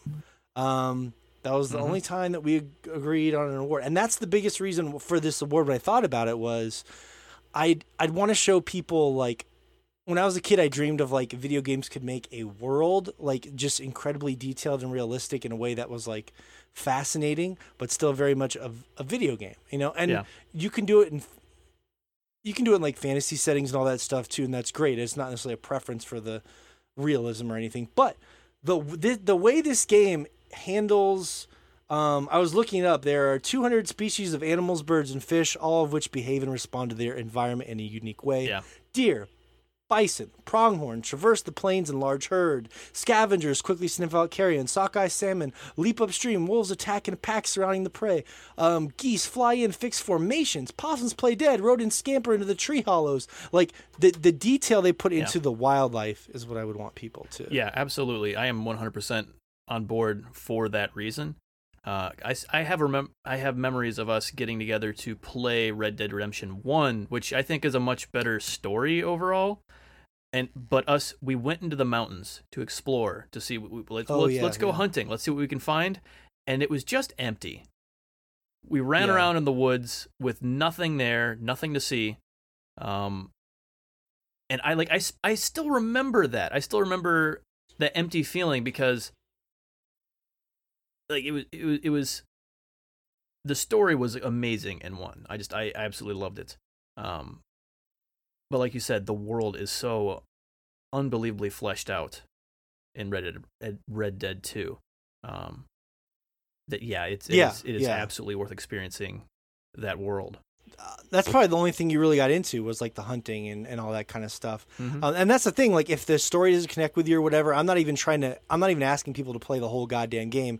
I personally loved it, but that's not what I'm saying. I'm saying isn't the prologue most of it? I'm saying it's like it's a slow hour. Believe me. I remember at the end of the prologue, I was like, "Good God! Now I'm putting a wheel in my wagon. Kill me now." You know, to be fair, I won't shit on the prologue of Red Dead 2 because the worst part of the game is the epilogue. I know. You've expressed that to me before, Rich. I don't necessarily agree with you because the other day I was replaying some of the prologue, and guess what? I was scooping poop. I was scooping cow poop and putting it into a barrel. So come on. My favorite part of the epilogue is when you paint your house and watch it dry. Good stuff. Anyways, the point being, just spend like 5 to 10 hours in that open world if you can, because the work they put into just the wildlife and how you can interact with it and what it does, to me, is just really, really fascinating. And most games are not going to even try to put that much work into the wildlife because it's not a priority. Like there are games with great wildlife, like Breath of the Wild. There's a good amount of wildlife, stuff like that. But I don't know if we'll see this for a long time. Not because other people couldn't necessarily do it, but Rockstar spent God knows how many years and how much money and a big chunk of that time focusing on this thing. And I don't think other people will want to do that. So it's just a cool thing for me. The only game that's comparable in my mind is Horizon Zero Dawn with their mechs and the way they act. Mm-hmm. But Red Dead's just on another level in terms of that. As much shit as I've given you recently for ramming the Red Dead dick down our throat.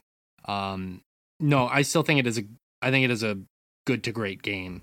It wasn't red before he started, but he just won't drop it. It's true.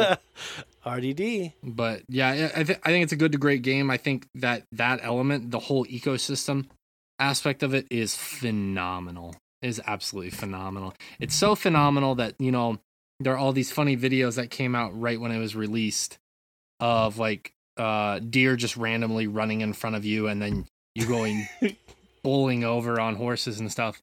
And it reminded me of this time when I was driving back to my college town after having gone out of town in a failed attempt to try and go hiking somewhere, but it was too snowy, and I was driving back into town, and a deer on the right side of my vehicle ran right into my truck. Like I didn't hit it from in front or behind, it ran into my vehicle on the side. So just Red Dead always manages to bring back that wonderful memory. I will say, this is the very last thing I'll say, and it's interesting. There is one, just to show how crazy it is in this game, there's one, now I won't go into spoilers. Shay asked me not to do any spoilers.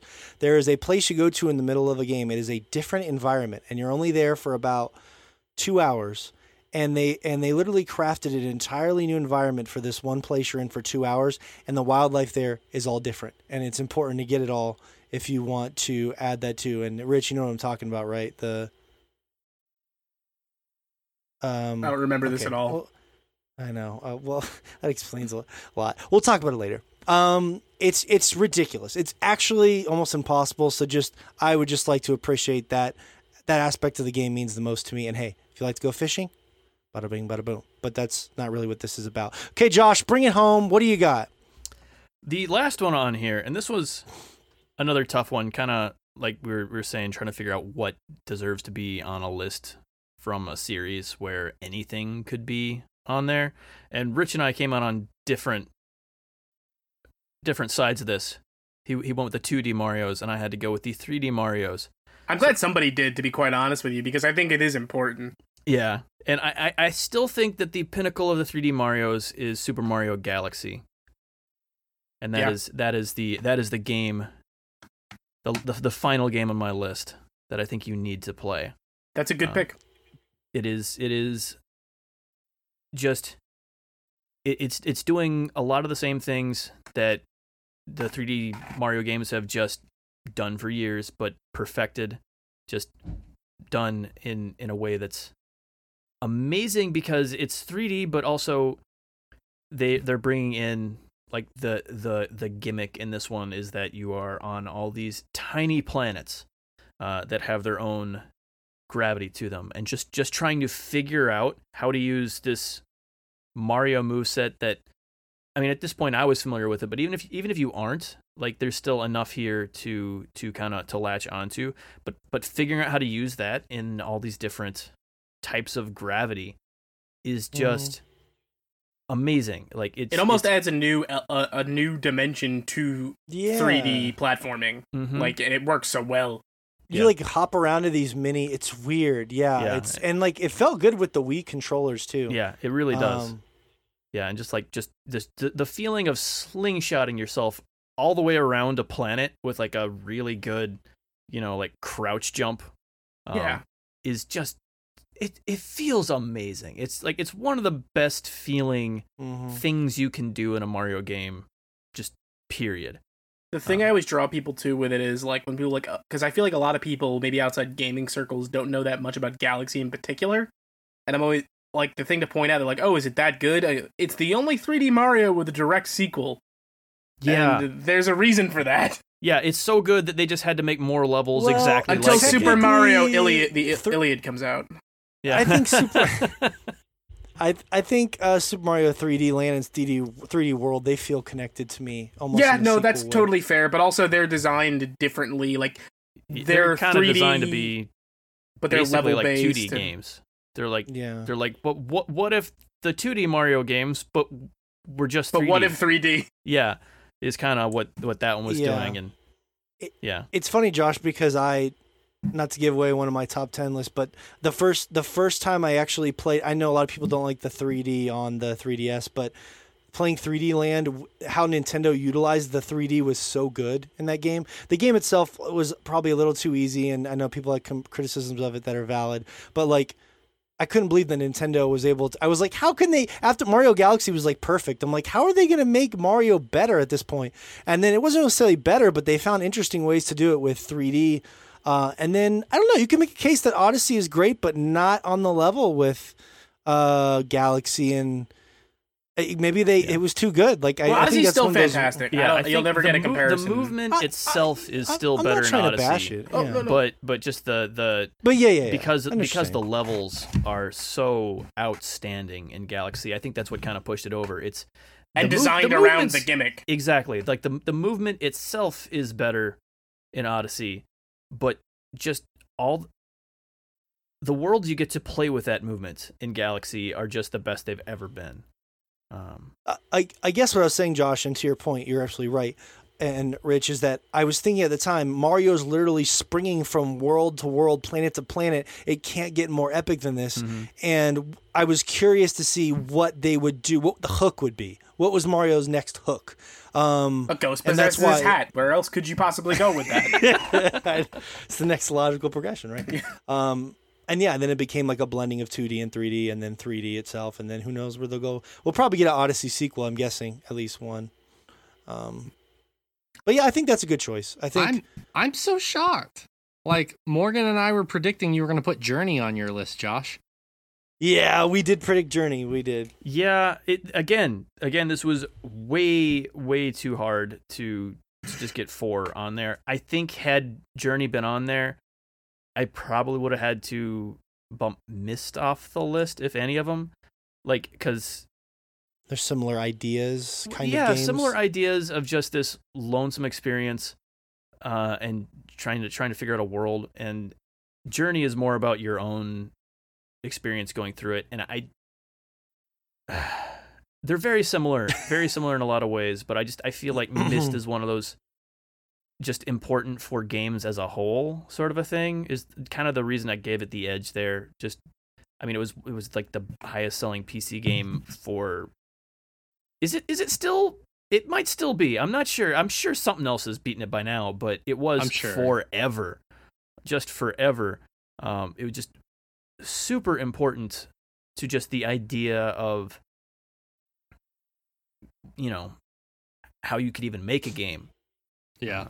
Yeah. I think it's fair to say that, like, if we look back on these lists in 5 years, that we may have a very different response, or we may have a very similar response. The journey's still out on that one. Boo.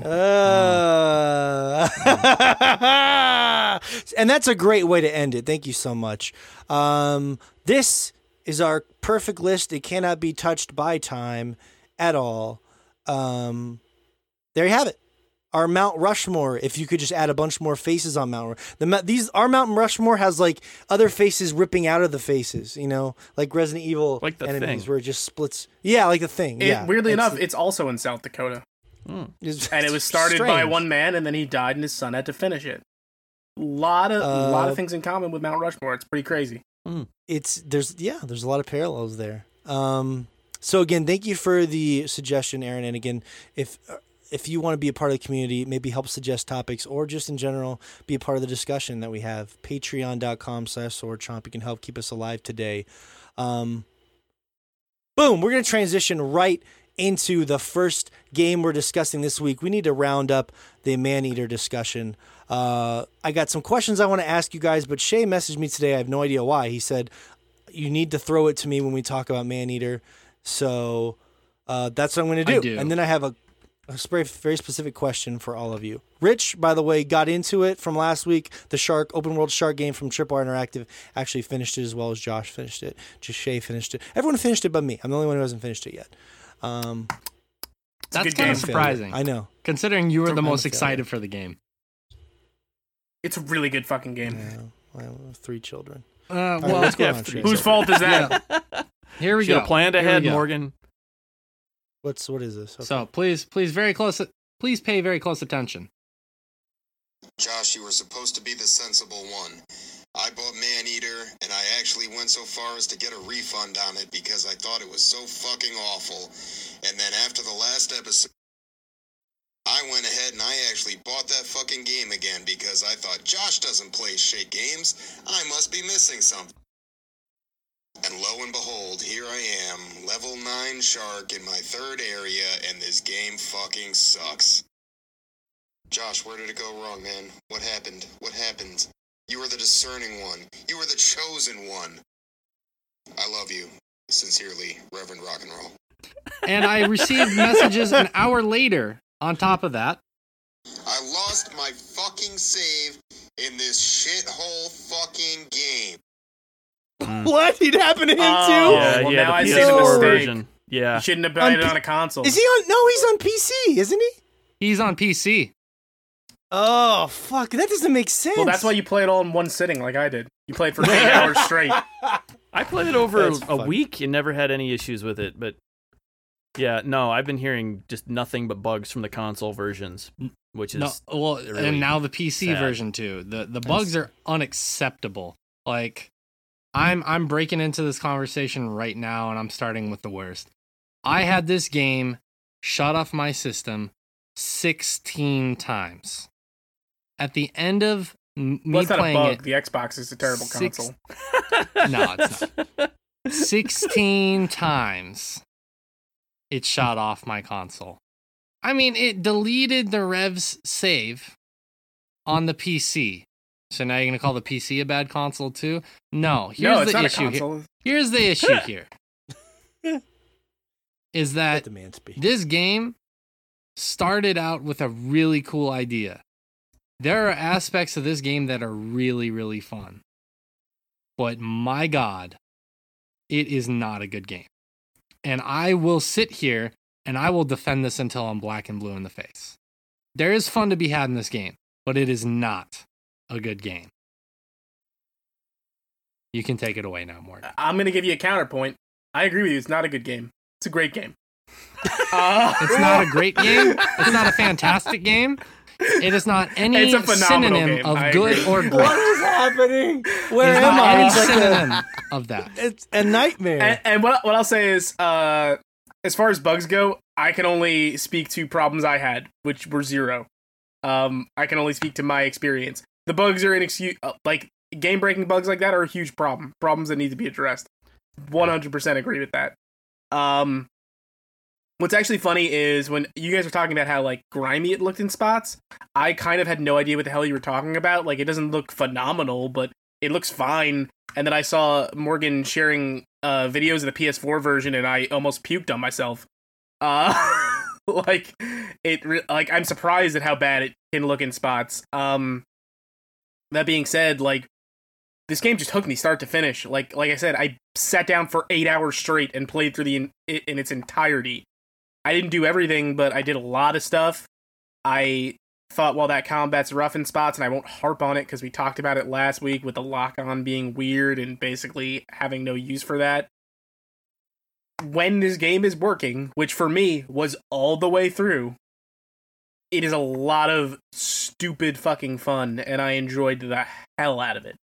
And I'm gonna go there, and I'm gonna say I agree with you to a point.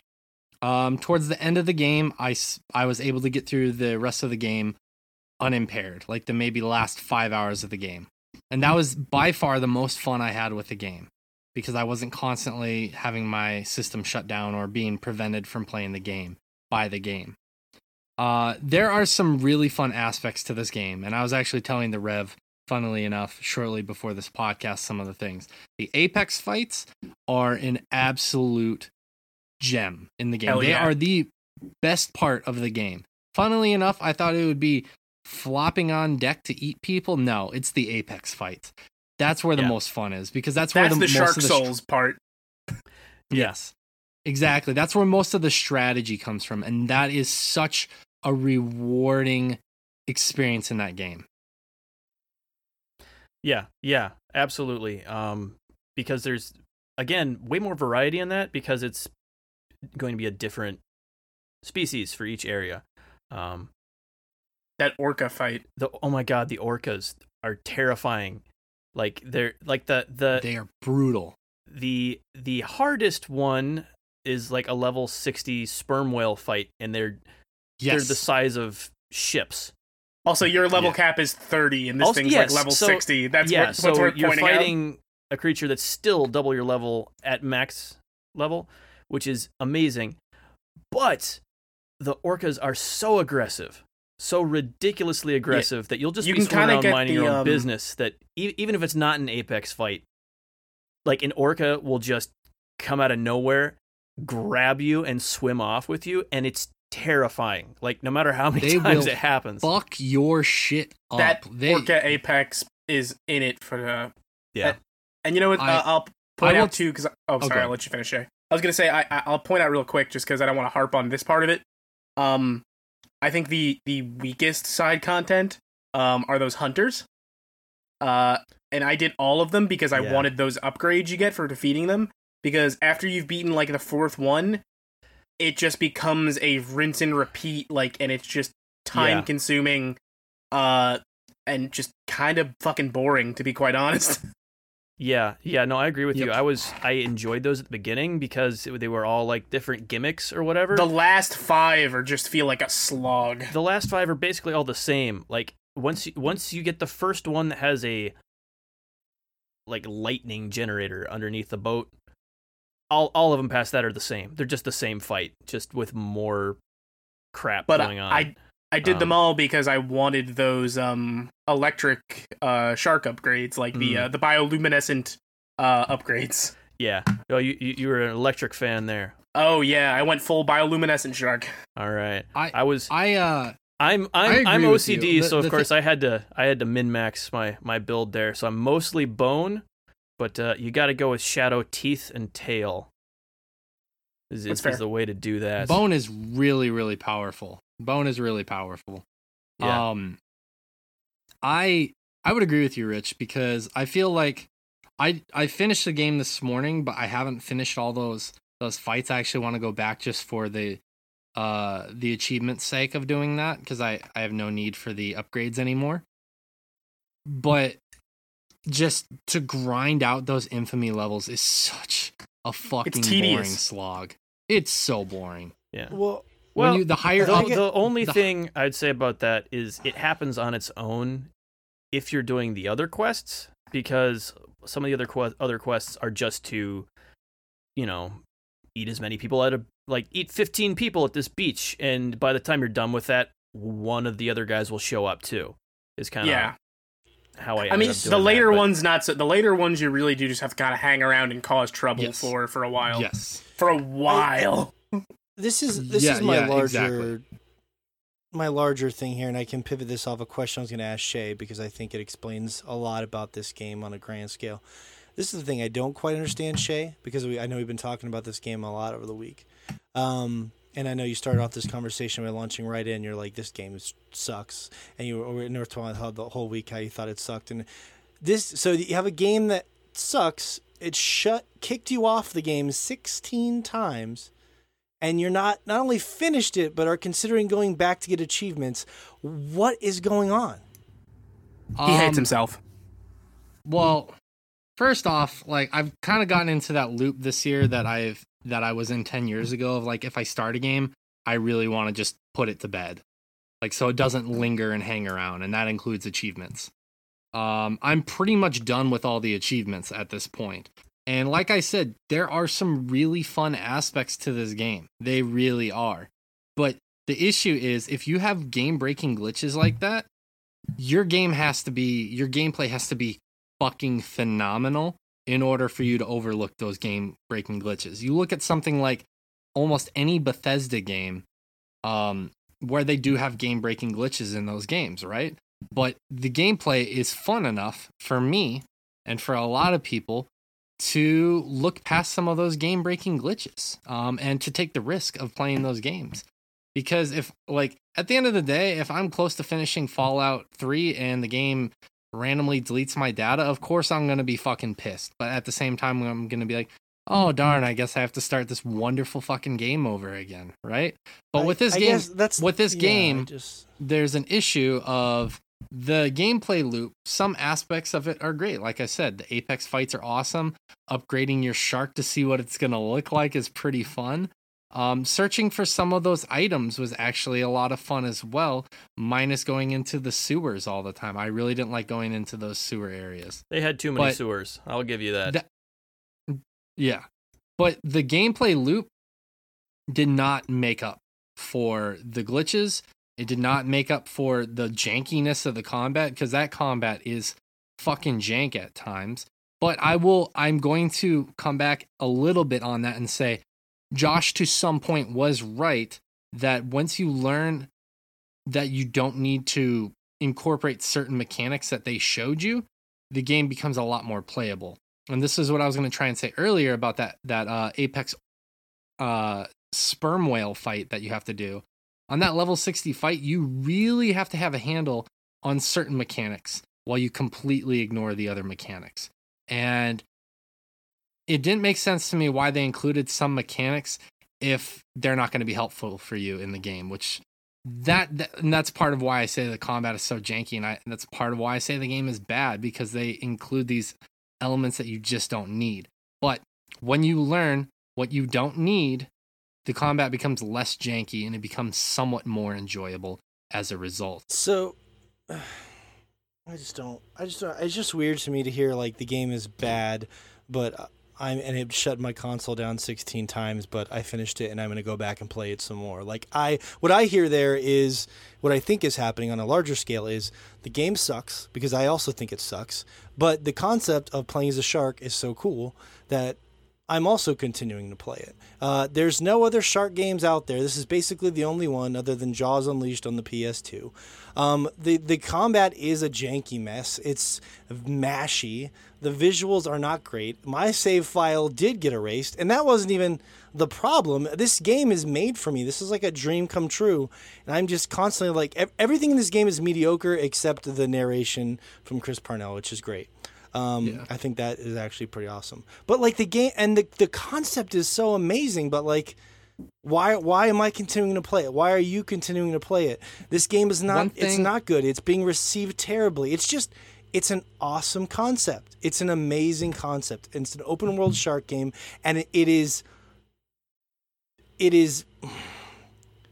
perfectly mediocre. Sucks is a bit strong.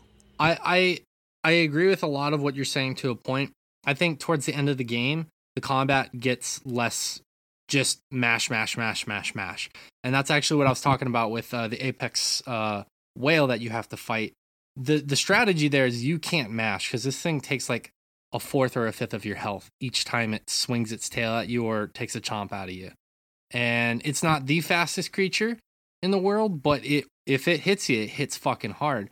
So you actually have to employ a strategy of biting once or twice, evade. And you have to do this just constant biting and evading. And that is the strategy. At the very end of the game, there's hold on. What I'm saying here is, yes, I agree with you. Most of the game is just button mash. Towards the end of the game, there is a little bit more strategy involved there. And it's also dependent on when you approach certain challenges as well. Like, I think I was level 6, and I went and fought the Apex Crocodile, which was a level 15. I had to do the same exact thing. I took a few chomps, swam away, came back when he was unsuspecting, took a few chomps, ran away, and rinse and repeat. Now, does that mean that the level of button mashing goes away? No. Like, there's still a ton of button mashing, but and I think that's why they try to include some of the other mechanics, but they just didn't work out. Like, I don't think I ever used throwing an enemy at another enemy or anything like that, which you can do, but it just felt janky to do it. See, I think part of this is just, again, like you said, when you want to do a challenge, literally the first thing I did in this game was go fight the level 8 crocodile or as alligator. A pup. Yeah, I did the same exact thing. I was level 1. I'm like, oh, there's something that I clearly am not meant to fight. Let's go kill it. And learn the combat immediately. And the game rewards you for doing stuff like that. There's not, like, there's enough depth to the combat there, but like you said, if you just go through and kill only things that are your own level or lower, it's going to be boring. There's not much to it. Like, it's, if you want the challenge to be there, it will be there, and the combat is deep enough to sustain that. But they're not going to make you do that, is kind of the thing. But, like, again, you have to do a lot of really boring quests. Kill 10 fish, kill 10 humans over and over and over. Those do get really repetitive. I'm not going to disagree with you there. And the combat, what's so great about the combat? You smash the R2 button, or you can duck and evade. That's it. It's less about the combat and more about the situations you get into. And I think that's the thing that kind of was the saving grace of the combat for me that allowed me to keep playing. Is the further you get into the game, the Apex fights, like I was talking about, most fun part of the game, they require a different strategy. You're eventually going to get to a place, Morgan, if you continue to play the game, if you continue to do some of these side missions, where you're going to have to fight things that have more teeth, so to speak. So right now, like, you have to go eat 10 fish, but then there are kind of crocodile or alligators kind of circling around the general area, and you just got to evade those. Yes, those get boring, but it eventually gets to the point to where you have to eat hammerhead sharks. You have to eat 10 of those, and swimming around those are orcas and whales. So it really becomes a strategy at that point, and it's about these different situations that you're thrown in. And I think that there was almost enough variety for me to say, okay, this is adequate. There are some of those fights that are super fun. A lot of them are samey, like you're saying, Morgan, and it drags it out a little bit too long for my taste. Also, this is not really a testament to the game in its current state, but this is something I was giving some thought to. It's worth noting who made this. It's Tripwire, the Killing Floor people. People who stick around to support games, Tripwire is very high on that list. They will fix problems, and if they treat this anything like they treated the Killing Floor series, they will fucking churn out content for it. Well, I hope so, because it's been like one of the roughest since we've been doing this podcast in 2016. I've never lost a save file. I've never not seen a game on the store when it was released. I've never had multiple well, emails that's to the not company really be rejected. Tripwire's fault that it didn't appear on the store front. I don't know whose fault it is. I'm just saying it's a little that's strange. Sony's fault. That's the only, literally. It's clear there's only one person whose fault that can be. There's no there's about literally no one else in charge of the fucking store. You can, if you search for a Maneater, it wouldn't even show up that way in the search. Yeah, because there was a problem on the PlayStation storefront. I'm willing to give a lot of criticism where it's due to this game. That's not one of them. It's like Sony didn't put it on their storefront. If you remember back, say that, Josh. If you remember back to when Super Meat Boy was supposed to be released and Xbox bungled that, you're not going to blame Team Meat for that. And that's the same situation here. This has nothing to do with the publisher or the developers. This is everything to do with the people who put that on their storefront. The team has they have no control about what goes onto that store. They present their artwork or their art form, and then the companies and then Sony publishes it on the store. Okay, well, in the 4 years I've tried to buy a game, I've never had a game not show up. That doesn't make it the developer's fault. I'm just saying it's no, not. You're a not good saying look. you're implying. You're implying, and we're calling you out on that shit. There's a lot of criticism this game deserves that even me, who's shitting on it, this is not one of them. Well, but you're shitting on it so flip-floppy. Like you said it sucked. You shat on it right at the beginning and dumped all over it with the Revs message and then said it sucked. And then you're like, oh, no, actually, it doesn't make any sense. This game doesn't make any sense.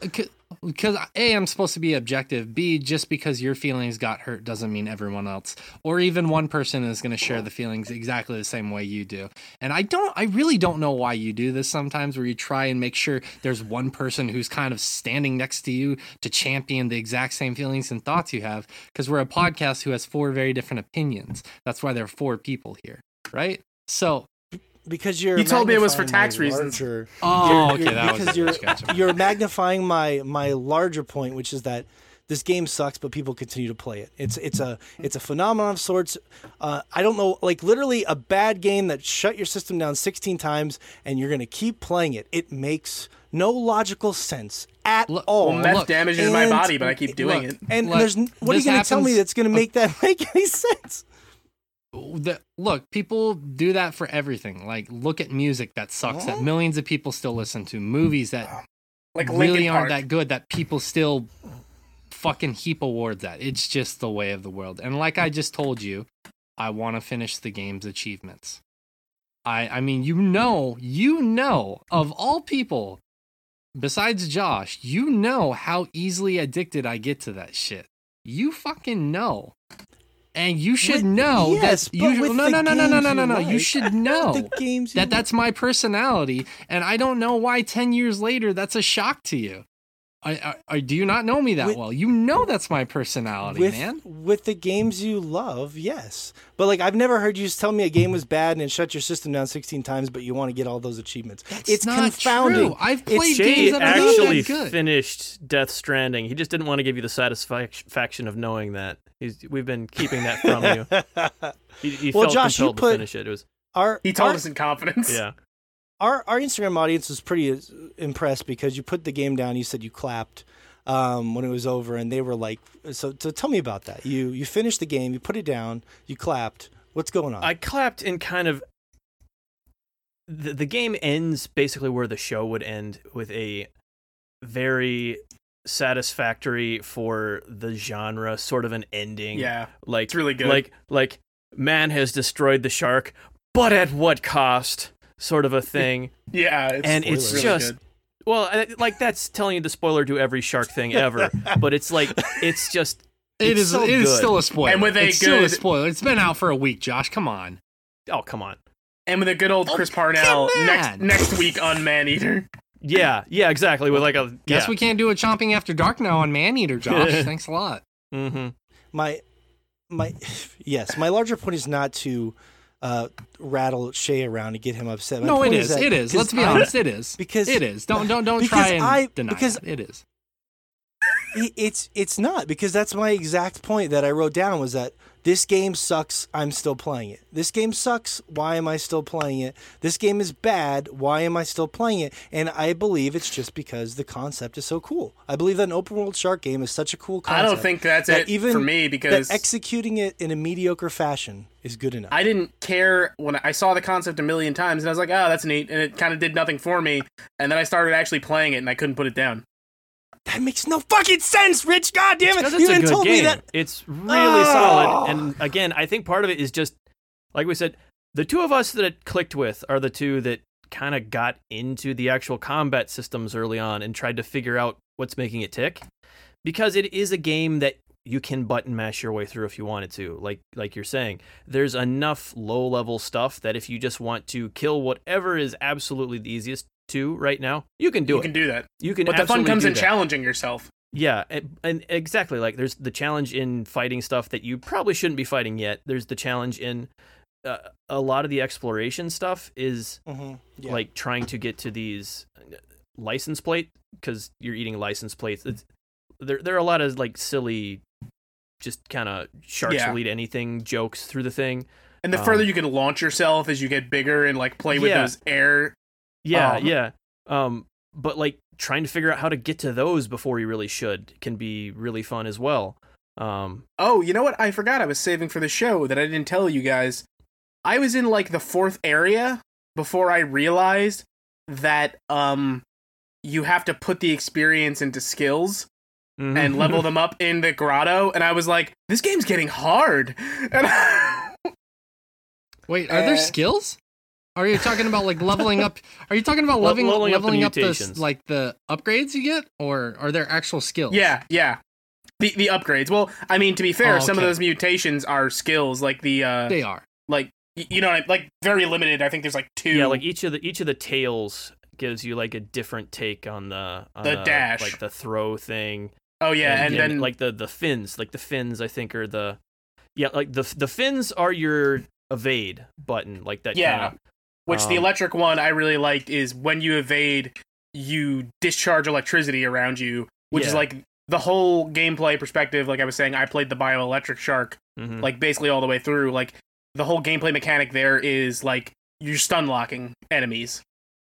Yeah. Which made like the orca fight super interesting. Yep. Yeah. That's really cool. The bodies, those upgrades are essentially like a sort of like an ultimate thing where you buff yourself for like 10 seconds or so. Yeah. What was the stone body one with that? I don't remember. The bioelectric one is just you're discharging electricity like actively. The body ones are really not different enough because they're all basically just minor boosts to a variety of stats. With a couple things to like abilities. The electric one, whenever you bash in, or like whenever you do the speed boost, like all of them give you something whenever you do a speed boost. Like the bioelectric one will stun stuff whenever you hit it. The stone one, the bone body one basically makes you hit ships harder. That's the big one. It makes you ram into ships harder. Yeah. Okay. That makes sense. You hit ships really hard with that one, and I think it even says in the description. Shadow one, I think, it's ideal just does for like an AOE of poison around you whenever you hit. That's stuff. cool.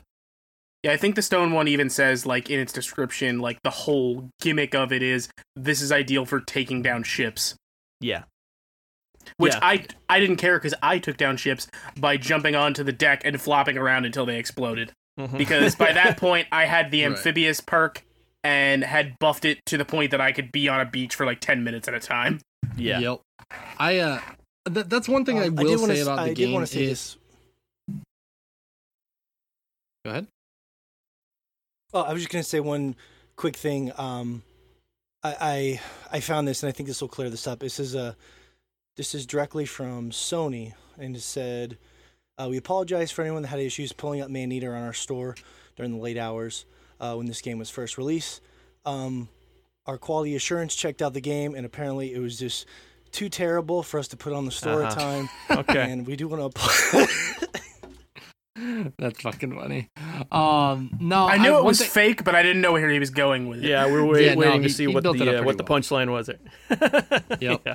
I will say this: the game does a good job of progressing you along, and it does it at a pretty quick pace, pretty rapid pace, which is nice. Like Rich, you said you were able to finish the game in one sitting. I spent a considerable more amount of time with that. Because what I did was instead of doing all the missions, I literally went to every single area you could as a fucking child shark. Like literally every single area. That's fun though, yeah. And I was searching for all the collectibles, and then I eventually upgraded to teen, and I will not forget the first time when I was a teen shark, and I ran into the first sperm whale. I was like, fuck this, level 45. I'm not touching that shit. Mm-hmm. But I think it does a really good job of, if you want to take it slow and level up, it's a good way to do that. Or if you want to kind of just speed ahead like you guys did. I think that the game has a pretty well developed balance on that. I will say the biggest disappointment of this game, besides it completely restarting my system, which is still, I'm saying it's inexcusable at this point, is in the Bay area. In the very corner of the map, you can find a kaiju little hatch, and I was so disappointed that you don't get to fight a kaiju in the game. I was hoping that would be just amazing. That might be something, a DLC. That needs to be DLC or something. Yeah, that is something I could picture Tripwire putting out. Yeah. That is 100% something I could picture them putting out, along with, like, fight a prehistoric shark. Like, just, that's the kind of shit they did with Killing Floor. And I fully expect us to see it come to fruition here. Just new weird upgrades, and I think that's the biggest thing about this game is I think that's what kept besides the combat, as I realized, besides the button mashing, like all the different things it was trying to do, which there are some very bad things about the combat, but there are some things that it did right, is the potential, like Morgan was talking about, the potential this game has. As you're getting further in the game, you're like, what's going to happen next, kind of thing. And that potential is exciting. And the potential, if they fix this game and what they do with potential DLC, is what's really exciting. And I think I said potential 12 times in that sentence, and I apologize. I will say that even though I like to give you guys shit, and I do think it's a mediocre game, I think it's okay to like a mediocre game. There's nothing wrong with that. Like, yeah, we don't give you that much shit about Death Stranding. I'm going to start a Death Stranding counter. Ding, ding, ding. Rich, you totally give him so much.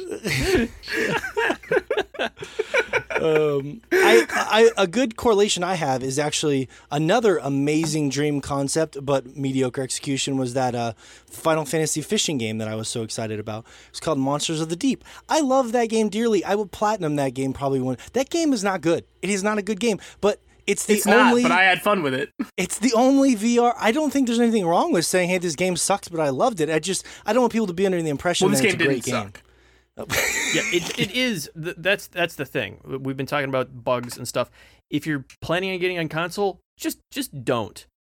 Maybe or wait until they fixed it. Yeah, that's what I'm saying. Like, give it a couple months and check the forums, see what's been fixed, check their patch notes and stuff, because it is not. Mm-hmm. It absolutely should not have been released in the state it is. In the state it's in, on consoles. It seems like they pushed the console too quick, because it was just PC for the longest time, and then they were just recently they were like, "Hey, we're gonna launch on consoles." Yeah, it feels like it was rushed. It was not ready for that. Even some of that, like I said, you shared that video, Morgan. It looks so muddy on console compared to the PC version. Really? Like, okay. Literally, I knew it wasn't going to look as good as the PC version, but I was shocked at how much worse it looks. You were surprised? Yeah, that's the thing. Like, I think that our best bet would be Maneater 2. I'm not saying they shouldn't continue to work on this game, but I think this game will probably sell well, and I think that Maneater 2 could be really, really cool. And again, the concept of this game is amazing. You're fighting bosses like alligators and sperm whales. You're a shark leveling up. That's awesome. It's what's crazy about that notion, actually, Morgan, is when I finished this game, one of my immediate thoughts was, what does a Maneater 2 look like? And my immediate hope was that there are like 3 different sharks you can choose from being. Like, you could start as a hammerhead shark, and you have a totally different skill set. Like, you know what I mean? Yeah. Oh, it's like Grand Theft Auto 5. You're robbing a bank with somebody, and then you switch to another character. And No, it would not take forever to get going, and then be disappointing. Yeah, GTA 5. Look, Yeah, and, no, this wanna- game is yes. basically everything GTA has wanted to be over the years, and Yeah, no. managed to do it better. The bugs aside, which are not that's something you don't overlook, especially if you're getting on console. It's that shit needs to be fixed. I loved exploring and finding the extra stuff. Some of the side missions do get repetitive. Like you're saying, at the beginning, it is so much fun to eat people on a beach and stuff. I think part of it is because you're a little shark, and it takes so many bites to actually kill somebody up on a beach. By the end of the game, a golfer the first time is fun. Killing a golfer is fun at first. Oh my god, I had so much fun. Oh, that one's just hilarious. flopping up on golf courses and just eating everyone there. Stopping in the water hazard just to cool off. Yeah, and then jumping cool back off out. and then hop back out and eat more people golfing. But by the end of the game, they're all basically 1 or 2 bites, and it's not fun in the same way because it doesn't feel like you're as much of the underdog. By the end of the game, you are strong enough that you start to empathize with the villain. You're like, oh no, we're really wrecking some shit. Like, you are the apex predator. Yeah, you are. Like you've destroyed so much stuff by the end of the game, that you start to empathize because some of those side missions do just get repetitive at that point. Do you think that maybe so many people? Do you think maybe they wait a little too maybe they wait a little too long to give you certain things because, like, even though I liked being a baby shark, I don't think so because it's not a very long game. Dude, I have 7 hours and I'm at the 3rd area already. I beat the game in 8. Man, you must have flew through it. Because I I really didn't. 100%ed it in like 13. I did a lot of the that's stuff. a lot of hours. What I was trying to say was that I didn't get the ability to spin into things until like an hour ago. Like, all I had for the whole beginning of the game, several hours, was the stone teeth. And I'm like, that's all I had for like the first 3 areas, and I'm just like, they why give you isn't there those more? based off the side missions. And I mean, I don't know if you just didn't notice when you got those, but finishing a specific type of side mission in a zone gives you an upgrade.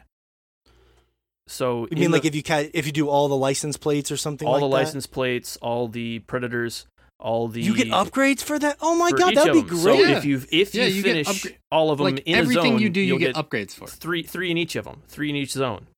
But there's a lot though. It's just if you fly through the game, well, it's not even a matter of flying through the game because you can still level up and you'll end up being stronger, but you won't have the upgrades to make it more complex.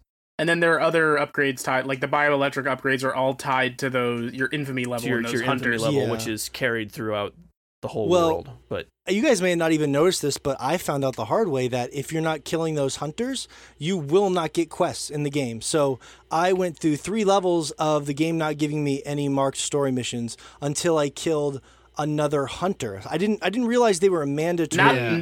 They do not. The first they do few not are. explain that Second- very well at all. Like well, in the second Morgan, zone, your I do want to quest admit is that to I ran into the same issue as you did.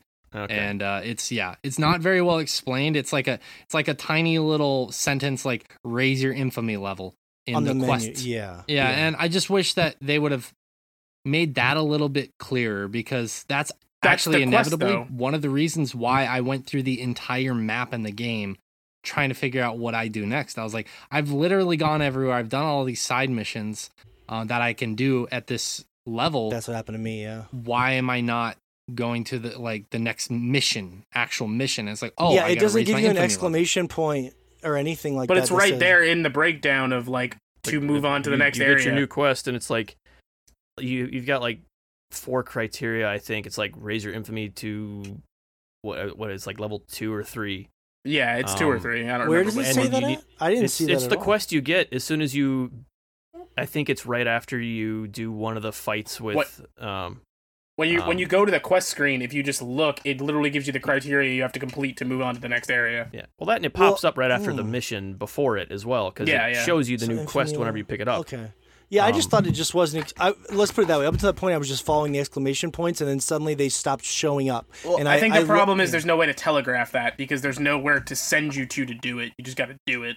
Yeah. Well, that was the weird thing, that they weren't happening more often by just killing humans. Maybe it was just bad luck. But I leveled up 3 times, and I was like, I almost messaged Shay. I was like, what am I doing wrong? Because I'm not getting story missions anymore. Your infamy will cap until you fight one of the other enemies. So if you kill a bunch of people and then run away, you'll be stuck at the same level for forever until you kill that hunter. Until you kill like one of the ships. You have to kill like 2 ships or something, and not ships, but like 2 of the little. Especially at that point of the game, they're like little hovercraft or whatever, little airboats. That they send after you. You kill a couple of those, and they'll send one of the like boss hunters after you. Mm-hmm. But to be fair, maybe it was bad luck. I was doing all the side stuff just because it's like that checklist thing that feels good to fill out a list. Mm-hmm. But I think for my problem was I had like 9 of 12, 10 of 15, 7 of 9. I never completed all of them in an area. Some of them I just thought like, oh, this is an ability I need later because this license plate is way out of reach. I didn't realize that checking those off would give you upgrades to the shark, which is like huge. In the first zone, you can't get all of the upgrades right away. There are a couple of them that you just can't get until way later. And you are tasked with coming back to that area as part of a quest to open another area later on. Really? Okay.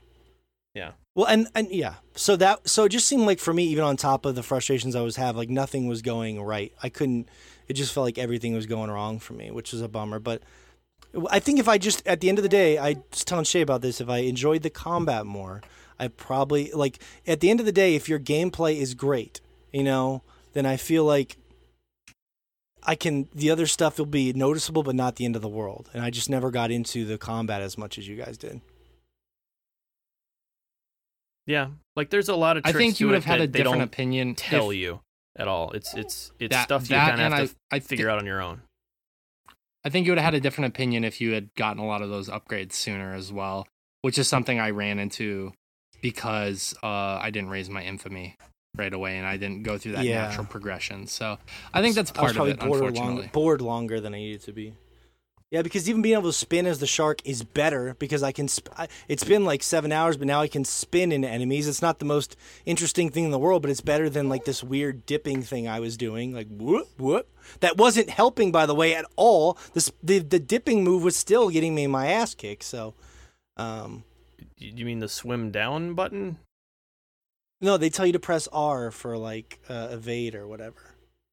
That's the dodge. The dodge. Yeah, the dodge. I found the dodge to be until I got the spinning attack where like you spin forward like a torpedo. I found the dodge to be utterly useless, personally. Oh, the dodge is incredibly useful. The dodge is like you need 60% of the combat. Yeah. No, no matter what I did, if I dodged, I just couldn't get a good flow, and I felt like they were just. Were you guys playing with a controller or a mouse and keyboard? With a controller. Yeah. Oh, okay. Weird. Yeah, like you can tell when they're about to lunge at you, and you just barely dodge out of the way, and you can get in 3 or 4 good chomps out of them until they recover from their lunge, and you kind of start the process over again. But as one does. Yeah. But yeah, like that. I will say that quest you're talking about is not posted well enough.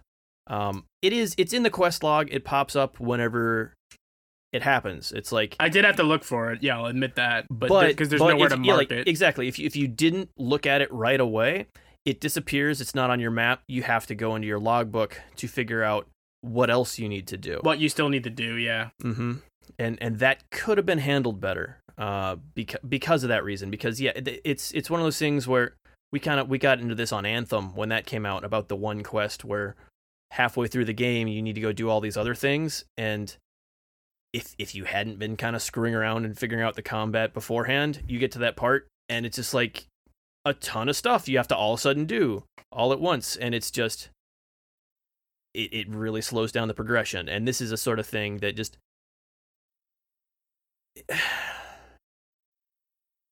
if you're really into it, it's fine. It's not a hurdle at all. But if you're not, it's going to be the sort of thing that it's going to stop people from finishing the game.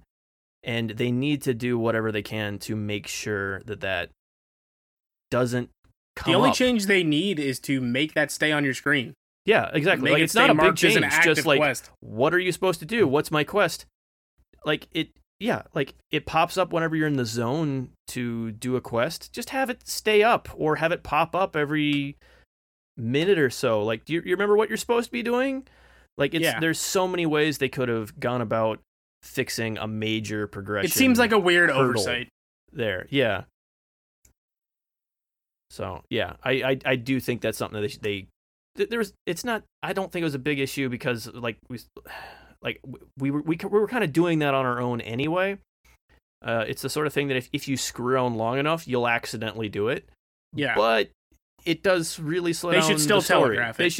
They should still make it more obvious. Yeah. So. Yeah. At the end of the day, I think to kind of wrap this conversation up, because I think we're kind of getting to the end here, that there are a lot of elements that this game does right or does adequately. I think for me, and I understand because you guys didn't experience this, a lot of other people have, the bugs are inexcusable, and I think that alone makes this a bad game. The fact that they still haven't been fixed, they haven't been addressed, it's different from something like Ori, which makes the game it made Ori much more difficult to play, but Ori was still a phenomenal game. And the only reason why I compare it to that is because they both had very bad bugs, and they've both been released this year. Yeah. This literally shut my system down so many times, and the reason why one of the biggest reasons why I kept playing it was for this podcast. Like I was so many times during that, I was like, you know what? I'm going to get this fucking game refunded because I spent $40 for it to shut down 16 times. That's absolutely unacceptable. But I wanted to make sure that I did my best to have as impartial of an opinion on this, and to have as complete of an opinion as I can. I think in the past I haven't done a good job of that, so I personally wanted to make sure that I did as good of a job on that as I could. That being said, I've already noted some of the issues I have here. I still believe that those are major issues. I've tempered a little bit of my frustration from last week. Obviously, I still think those issues need to be fixed, and I still think that certain mechanics should not have been included in the game because they're not necessary. They're not useful. We went on the focus thing last week, but that there was no reason for it. I was saying it helped for like the launching things, but it's not even necessary for that because it'll still throw it towards wherever you're moving.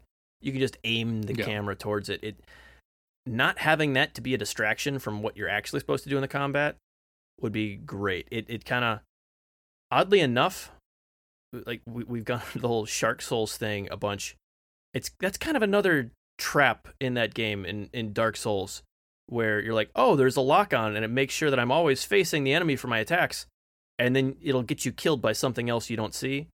I mean, it's not the same case as far as what will kill you, but it is another one of those mechanics that just like, if you think this is how it's supposed to work, it's going to lead you down a path that will just make everything harder than it needs to be for you. I will say that the further you get into the game, the quote unquote lock-on mechanism that they introduced makes a lot more sense much later into the game when you're facing orcas and then there are hammerhead sharks swimming around you, but then you have a fucking whale to the left of you, and then you have some mako sharks and great whites off in the distance too. It makes a lot more sense to have the lock-on system the way it does. But I still think the way that they introduced it into the tutorial was the wrong way to introduce that. And I still think for almost the entire game, you don't need that mechanic until the last little section. So I think where I stand on this is, I said it last week, it's not worth $40. I'm going to say it again. It's not worth $40. The bugs, granted, if you're lucky to not experience any bugs, even then, I still don't think it's a $40 game. I think it's a $30 game. There needed to be some more polish, and there needed to be a little bit more of a variety in the loop for me to say it was worth $40. And like I said last week, there are games that have released at that price point that I think are much more worth your time. So I still think there's fun to be had in this game. I think if they improve on the issues, it is worth your time. I'm not going to say it's not worth to purchase right at all. For me, I'm going to say it's not worth to purchase right now. But keep an eye on it within the few months when they work out the bugs, and maybe they work out some of the other issues, like some of the visual issues I had on my console, or Morgan had. Yeah. Then maybe it's worth more. Yeah. One other thing, just since we're talking about actual issues and not the horrible bugs, which those are issues, but they're not like fundamental, this is the game sort of things. It's just shit that needs to be ironed out. Especially near the end, when you're on the Gulf, the way the game handles asset streaming is on a per zone basis. And a lot of times when you're swimming between zones quickly and just more than one zone, like you'll swim in like 4 zones in 10 seconds, because you're hitting the corners of them as you're going through there. Occasionally you'll hit a loading screen and it'll have to stream in the new zone, and you're like not going anywhere. And they should have figured out a better way to handle loading those assets in other than just a strictly per zone basis, which works perfectly at the beginning because they're all in canals and stuff that don't really cause any issues. But near the end of the game, because it's way more open down in the Gulf, it becomes noticeable that they kind of went with the easiest solution there, and it doesn't work for what they're trying to do. And that was kind of annoying. Like there were quick loads. They were like 2 second, like you'd switch zones and it would, pop up a screen and immediately go away. But still, it was one of those things like, why is this here? Yeah, for me, because I think it's the console versus your guys' PC, those load screens were a little bit longer than 2 seconds for me. I think some of them hit up to 10 seconds. And it's actually, I'm really glad you brought that up, because that was one point I forgot to talk about last week and this week. Is like when you're crossing between some zones later in the game, you get hit with a load screen, and it kind of takes you out of the experience, because like you might even be in the middle of a chase, or you might be like running away, or you might be in the middle of a fight. Yeah. And if you're crossing between zones, you'll get hit with a loading screen in between that. And you're like, wait, what the fuck? Like, this is not the time we need a load screen. And and I'm sure they were longer for you, but like Josh was saying, like 2 seconds for us, and that's enough to break it up and be jarring. It's still enough, because especially there are a lot of missions right near the edges of those zones. So you'll hit them a few times in the middle of a quest or something you're doing, and it's like I get it was the easiest solution, but they should have taken another pass at the way they handled that, just to make the end of the game less frustrating on that front, because there are better ways to handle it. They could have figured something out a little better than what they did there. Yeah, totally. I agree with that. I don't know if you guys have any other standing thoughts, but I think this is a good place to end it. We'll have to check back in with Morgan when he has played more of the game. I don't know if he announced it. I'm going to do temporary host duties. He again had a child emergency, so I'm going to be taking over like last week. But we'll check back in with Morgan tonight to see on NBC. Child emergency. That child emergency. We'll be checking back in with him though in the following weeks to see if he has enjoyed the game more. But anyways, we are going to switch gears. We're going to do a very quick hitter. Rich played a game about bugs. Let's talk about that. I was really hoping you were going to find a nice segue and go, speaking of unforgivable bugs. Well, I mean, like, I was sticking with the NBC reporter okay. thing that you just set up for me, but I'm sorry I disappointed you after you led a horse to the water. I know. It's just, it's been in the back of my head for a few minutes now because we were talking about so many bugs. But yeah, some of you might have tuned in to my stream this past Thursday evening where I played a little bit of Bug Fables. This actually launched on PC back in November. Made its way to Switch and PS4 and Xbox One. What would be, when you're listening to this, last week. It's one I'd been following since like 2017 via Kickstarter or whatever format it was put up. Basically looked at as a spiritual successor to classic Paper Mario. By classic Paper Mario, I mean Paper Mario and Paper Mario and the Thousand Year Door. Mm-hmm. Its art style is very clearly lifted from that. Just looking at it, you could see that it's going for that. Unlike Paper Mario, it doesn't really explain its papercraft look, but it's fine. It's going for that look.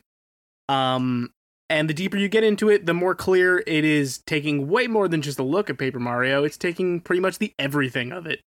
You have 3 party members, a beetle, a moth, and a bee, and all of their abilities in this turn-based RPG are essentially timing-based. So wait, so the Magus Sisters from Final Fantasy X is what you're playing as? Mm-hmm. Yes, exactly. So all the attacks are timing based essentially. The beetle character, for example, he attacks with his horn. You hold down the thumbstick and release it at the right time to do more damage. You can basically just kind of hit an attack, but much like Paper Mario, you're not going to get very far unless you actually learn the mechanics behind each character's attacks and specials and combo moves. It has a leveling system, but it's not on a per character basis. You just have one overall level that supports your party. And then, again, lifted directly from Paper Mario, to buff your party, you have a medal system, which one of the stats you up is your medal points, which you can then use to equip a variety of medals that will boost your attacks, whether they make X character do more damage, make this character more resistant to sleep. There's a lot of fun stuff to kind of tool around with it. The story's pretty light and simple. Very, very RPG-inspired combat. Then yeah, it's a turn-based RPG with some timing-based like puzzle mechanics to kind of make it more active. Okay. So what is the story in this? Like what is the point of controlling 3 bugs?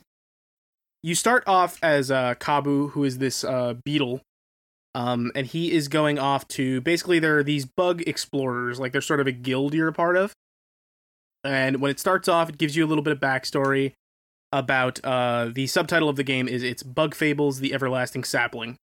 So the ant queen, Elizant, has been searching for the, yeah. Oh my goodness. Oh man. It's pretty great. Has been searching for the Everlasting Sapling, which is basically the bug fountain of youth. And she is got all these bugs going off on quests. They become adventurers. They usually go in groups of 2. The main character Kabu meets this bee named V, who can't seem to get a partner to go with him because he's a little bit brash and kind of an asshole. So you end up meeting him, and since you also don't have a partner and no one will give you an explorer's permission to go explore these ruins unless you have a partner, you end up teaming up together, and you go into these ruins. The first dungeon is called Snakemouth Den. In Snakemouth Den, you encounter a third character, this moth, who ends up also joining you, named Leaf. Is it a giant dead snake and you're walking to its mouth? It is... No, I don't believe it was. It was just shaped like a snake mouth, but that's a cool concept. You do fight a spider in there, though. That was pretty neat. So basically, people keep talking about how Snakemouth Den is a death trap, and no one's gotten this artifact out of there. They're looking for these artifacts that will hopefully eventually lead them to the Everlasting Sapling. Naturally, because it's so dangerous and no one's ever succeeded, you get it on your first try. So you're then dubbed. Kind of funny. Yeah, they then give you special permission to, unlike the rest of the teams, actually have 3 members. Everyone else normally has 2. So Kabu, Leaf, and V become Team Snakemouth, and they start getting sent off on this journey by the Queen to locate other artifacts. And that's actually what I played on stream last night. I did the second dungeon. So I got a hold of the second artifact and sort of progressed a little bit further. And now I'm heading off to the Bee Kingdom. But it's this bug-based world with like all these different kingdoms, and they've been introducing different characters. Like there's a wasp kingdom that seems to have some sort of evil implication. There's a bee kingdom. There's a lot of cool stuff going on. That's really cool. That, like, I was telling you privately, that sounds a lot like a game I backed on Kickstarter last year called Small Saga. They sound very similar in terms of what they're trying to do. And I can tell you right now, like, I was so excited to see that game, like, get funded, and it just has a ton of character and a ton of love, and that's kind of what this charming game as sounds hell. like. Some of my favorite things to notice are like, fun. like the town designs, because again, it's all bugs. So like you're in this ant kingdom, and like all the buildings are just overturned cardboard boxes and like food containers. There's a banking system, and the bank is just a big gumball machine. That's fucking awesome. Like there's some really smart design stuff there. It's all really cool. It's gonna be really cool to hear kind of how the story develops the further you get into it. Like, you talking about it really makes I've done me the first pick it up to play it. I think it's $25 for anyone who's interested. And the like I did the first 2 dungeons, and I want to say I put 5 or 6 hours in. It seems like it's a pretty big game just based off looking at the map. I've only explored one very small corner of it. Okay. Well, there you guys go. If you have played the Final Fantasy remake and you're like, God damn it, I need some more RPG in my life, take a look Bug at Fables. This new game that Rich is talking about. About bugs. Yep. And Morgan's back in action. His child stopped trying to skydive off the roof of their house, and he's here. That was nice of her. Oh yeah, you're talking about that thing she was wearing, that weird fluffy thing. It looked like a skydiving suit. I was making some random shit up. Oh, but yes, we'll go with that. His daughter let the hostages go. She's in one of those like thick sleeper suits, but just sucks right now because it's summer. So I had to like, it's the only thing she likes to sleep in. So I have the back door open and the window open, and I had to stick my head out. It cooled down from the Maneater discussion. It was getting too heated. I had to stick my head out the window, get a nice breeze. Everything's good. Happy to be back. It's all good, man. It's all right. We ended it on a good note. We, while you're gone, we decided that we were going to do a giveaway for a free Maneater game for anybody who hasn't picked up the game. No, I'm just kidding. I just really want to see that game on PC now, because I'm just like, maybe the PS4 version is just complete and utter garbage. Who knows? But there's no way of knowing. So yeah, that's what I said. I said, while you're gone, basically, we'll check back in with you in the coming weeks to see how you like it. And then we moved on to Rich's bug game. So how many games are there next, Morgan? There are like a ton. No, I think this week the next one we had was just, we wanted to hit Josh's time he spent with Wildfire. And Wildfire was a game released recently that Josh was talking about. And again, in the vein of Josh playing games you probably haven't heard of, he streamed it this week. And he's described it as a stealth game, but it doesn't look like one from the promotional material. So, yeah. You said Load Runner? What's going on? It is, it can be a stealth game, I guess is the best way to put that. It's a game where you are not you don't really have any combat capabilities. You can kill enemies by like scaring them and frighten them. Like basically the first time they see you, if they're not like from far off and they can tell that they're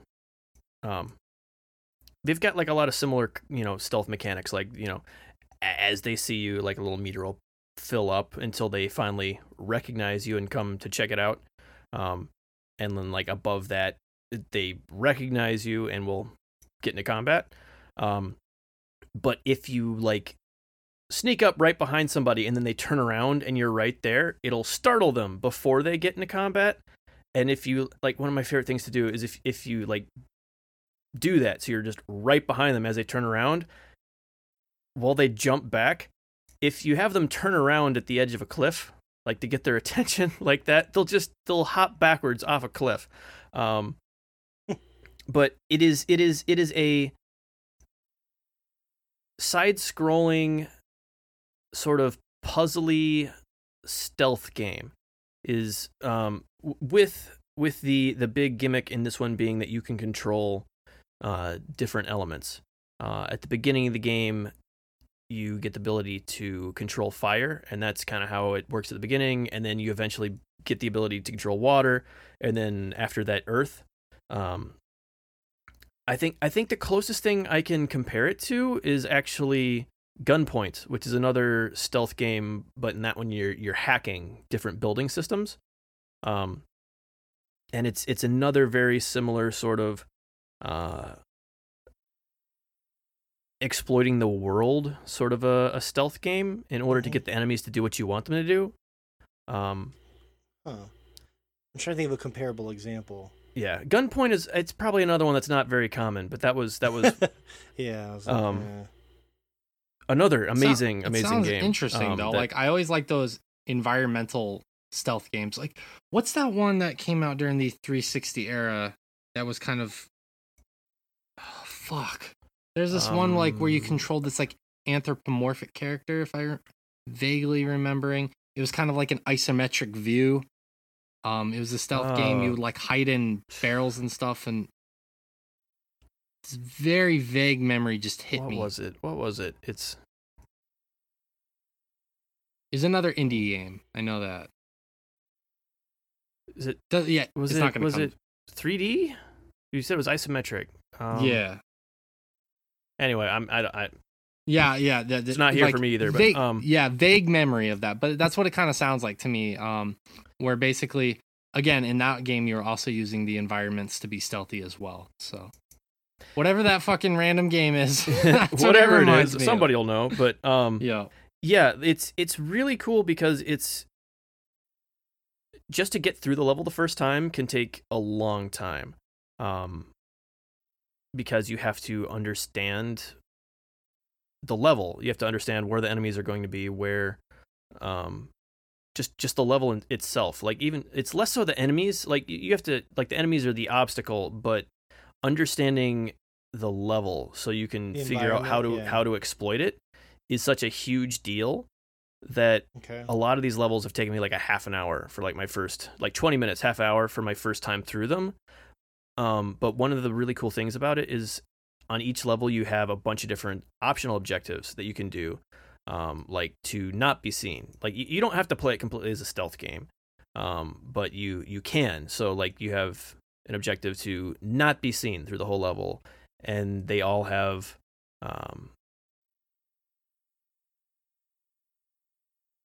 like other optional objectives. Some that are unique to the level, and then others like the not being seen one, the not killing anyone, the and a speed run are the same on all of them, and you'll go from so like they're just added challenges, right? Yeah, added challenges, but you get like skill points for them at the end of the level.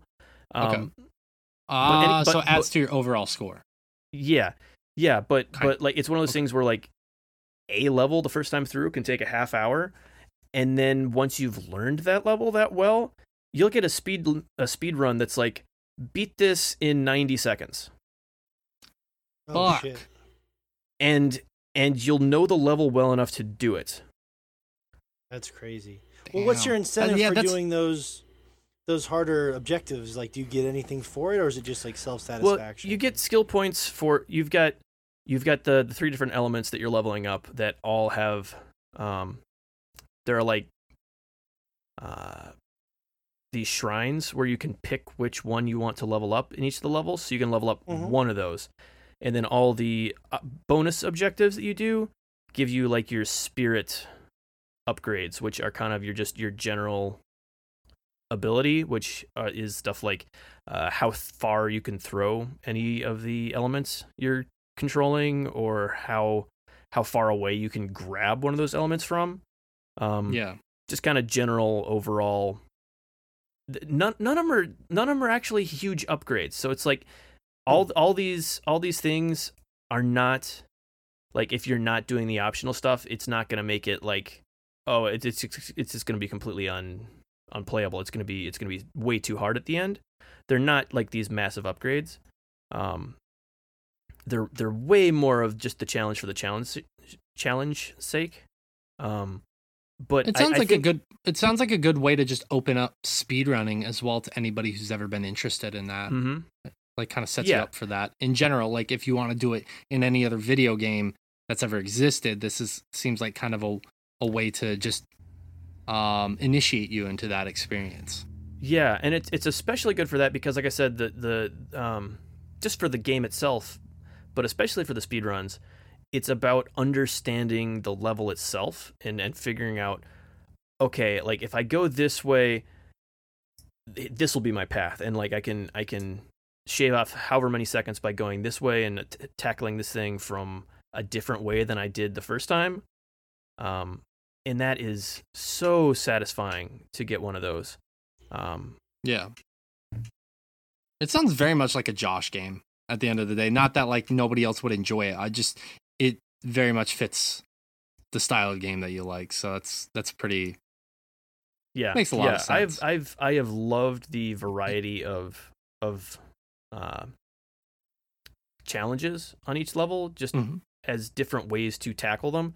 Some of them are way harder than others. Some of the optional challenges will, like, I mean, obviously a speedrunning is doing something completely different than usual. But other objectives will be like doing things that are making it way harder for you. Like I had one of them where you the objective was to burn all the buildings in the game on your way through. Okay. Which is Maneater going style. to attract the attention of everything nearby. So that's already making it harder. And then it's also throwing off, your pathing through the level. So you have to think about how you're going to handle a situation if you just burnt down the building that was behind you. Yeah.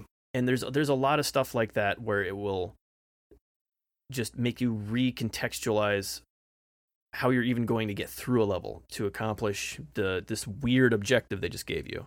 And they're optional. Like you don't have to do that if you don't want to, but I've really enjoyed that all those objectives do make you think about the level in a different way. And that's really cool because then that gives you kind of multiple experiences through the same one level, which I think that's important. Like you don't always need this vast variety of different things in your game. Sometimes you just need to kind of change the objective to make it a completely different game. Yeah. Mm-hmm.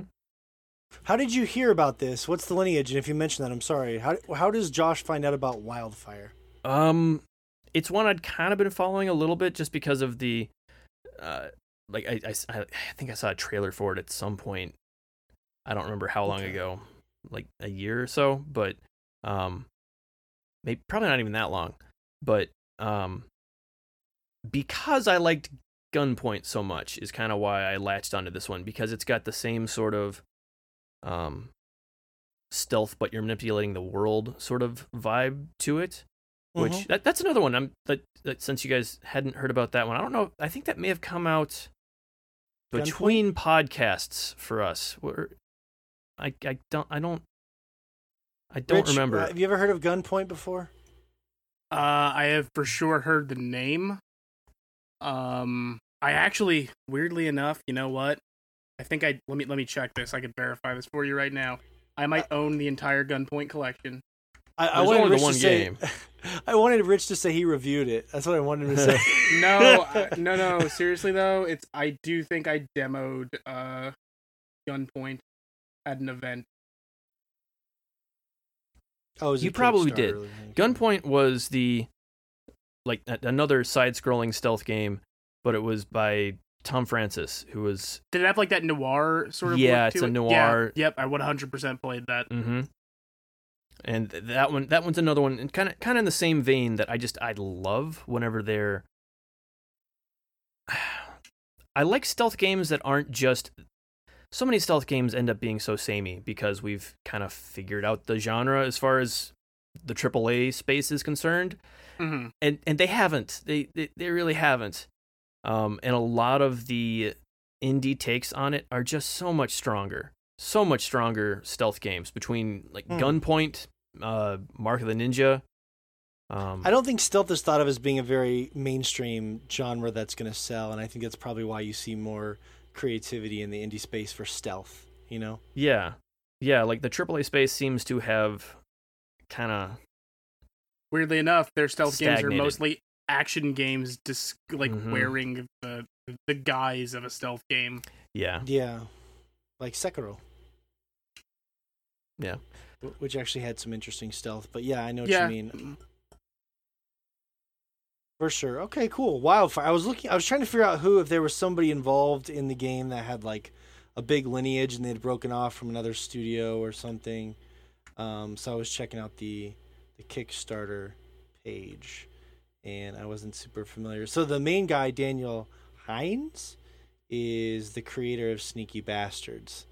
And yeah, I guess I don't see anything specifically that he had made before, but I was just kind of looking into the Kickstarter. Sometimes you see those people branch off from, like people from BioShock branched off to make, Void Bastards and stuff like that. Mm-hmm. Void Bastards is so good. A lot of bastards. Sneaky Bastards, Void Bastards, a lot of bastards. They created Stealth Jam in 2012. Whatever Stealth Jam is. Stealth Jam, that classic Space Jam spinoff. Yes, I was going to say. It's like NBA Jam, but like you're invisible. It's great. All right, Wildfire. Let's see. Okay, and I think that's probably good for this week. And we'll have some more next week because we still have to get to... we have to do the special thing for our Patron shoutouts here in just a moment, and we don't have any polls this week. I'm just going to run through the results, so it's a nice breezy week for us there. We already talked about cum earlier, so we filled our quota of cum, if you will. So some of these results will upset you, and some of them will C-O-M-E cum. Got him. Zing, Zambo, fuck off. Move on. Zambaluni. I will say in the history of polls... Bamba Jam. I'm sorry. I just, there's always time for redemption. C-U-M, Shay. C-U-M. Anywho, I'm going to go through these pretty quickly with brief pauses so everyone can say one or two quick things that, just shout something out. Prostate. All right. Which series do you prefer? Silent Hill or Resident Evil? 75% of the audience said Resident Evil. Bamba Jam. Not surprising. Better character. This proves Final Fantasy 7 people are nutty. Cloud won 77% to 23% score.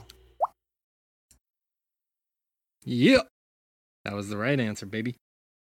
I'm not saying it's the wrong answer. I'm just saying, wow, that's a percentage. Seems like baby. What were you saying then, if not that? Final Fantasy 7 people are you're killing me. Which character do you prefer? Banjo the Bear, the Banjo Bear, or the Rodent in Jorts? So it's Crash Bandicoot versus Banjo-Kazooie, of course. 60% of the audience with Crash Bandicoot. You still lost after trying to frame that poorly. You tried to frame that in your favor, and you still lost. How does it feel? I chose Crash Bandicoot on the podcast. That's the game about John Cena, right? I think the Banjo games are probably better, but as far as like a character, I would betray Crash Bandicoot if I just suddenly went away from him at this point. You ever seen a Bandicoot? They look nothing like that. They are rodents, right? Can we confirm they're rodents? I think so. I didn't really care. I think they're marsupials. Bandicoots are marsupials. People love Crash Bandicoot. I want a new Crash Bandicoot game. Which is better, Uncharted or Tomb Raider? This was a thrashing. Uncharted won 73% to the Tomb Raider reboots. Just a complete walloping, which is, yeah, that's fair. This one was closer. 57% went with Mass Effect over KOTOR. Not a huge surprise there, but it was more competitive. This one was tied up until the last hour, and then for some reason, Geralt pulled ahead of Snake, 52% to 48%, which gives Shay a little vindication there. As Josh shakes his head. Not much. I mean, it's pretty much 50%. It's pretty much 50% to 50%. So. 60% of our audience went with Tomb Raider over Aloy. Is it Aloy or you say Alloy? Aloy. Yeah. I will say I had a funny conversation with one of our patrons, Daniel. He was like, her name's Lara Croft, and I'm like, no, it's like Batman. Lara Croft is just a woman, but Tomb Raider is Lara Croft. What? Oh, don't even get me going. That's her name. Incorrect. You can't get angry just because you're wrong. What's the? It'll be the first audio poll. Lara or Laura? Rich, what's the Batman quote? If you can become more than a man, you can become an ideal. You're a Batman. Become an idea. Yeah, that's Tomb Raider. Congratulations. 51% of our audience did not know Jaws Unleashed existed. It's a game. It does. It really does. 68% of our audience took Ratchet over Sly, which is unfortunate. Nobody gives Sly any love. And Josh, you'll be really sad about this. 60% of the audience took Dante over Bayonetta. So I figured as much. The series has gone on for forever at this point, so yeah, just poor longer. Bayonetta. To be fair, on there. Devil May Cry games aren't even about Dante anymore. Yeah. Mm-hmm. Do you think they're wrong, Josh? No, they're wrong. He's not as good of a character, but yeah, like it makes sense. So you're saying the audience was wrong in this poll, correct? Much like they were wrong on the cum poll? No. I think a cum poll is just called a penis. Then I believe that they're right, that Dante was the one who fairly won. Moving on. We can do this all, Shay. We can do this all day. Mm-hmm. I mean, do we? And I'd really prefer we didn't. Well, all right, that is it. So thank you for everyone who voted. Next week we'll have some real polls, but we do a very special thing right now for our patrons, the people that support us at the $3 or above tier. It's called Shoutouts, where we do a little play, a little presentation, a little story, where we incorporate our patrons. Gentlemen, take.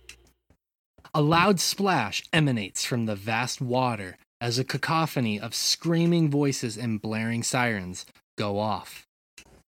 Oh my God! Help me! I guess I can't take my graduation photos here now. 4 brave men with hunting gear shepherd the fleeing people into a large building and shut the doors. I've never seen one so huge.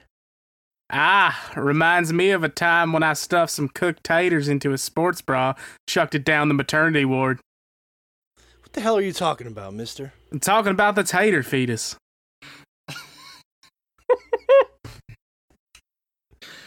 Anyways, the 4 brave men attempt to quickly restore order to avoid their possible untimely demise.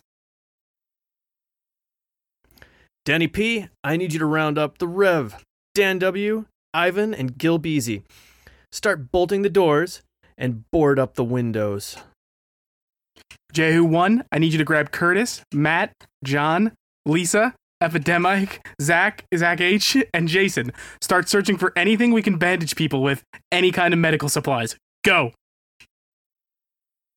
Justin, J-Wall, I need you to gather Vince, Sam, Tom, Chance, Tony, Stefan, Chrisavele, Cy, Eric, Howard, Corn Space, Kane, Zach G, and Ryan.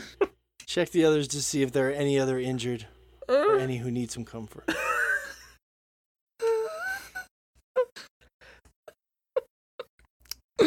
Curse of Lele. All right. Sorry, Curse of Lie. This happens every time he reads that name.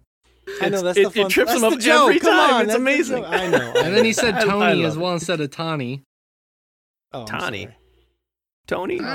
Tawny's not a real name. It sounds pretty real.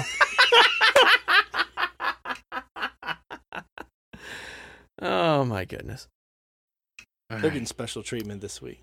Fletch and Paul, I need you two to take these pistols and guard. Rich said, sorry, I was going to say Jason. You're and guard the Tawnies.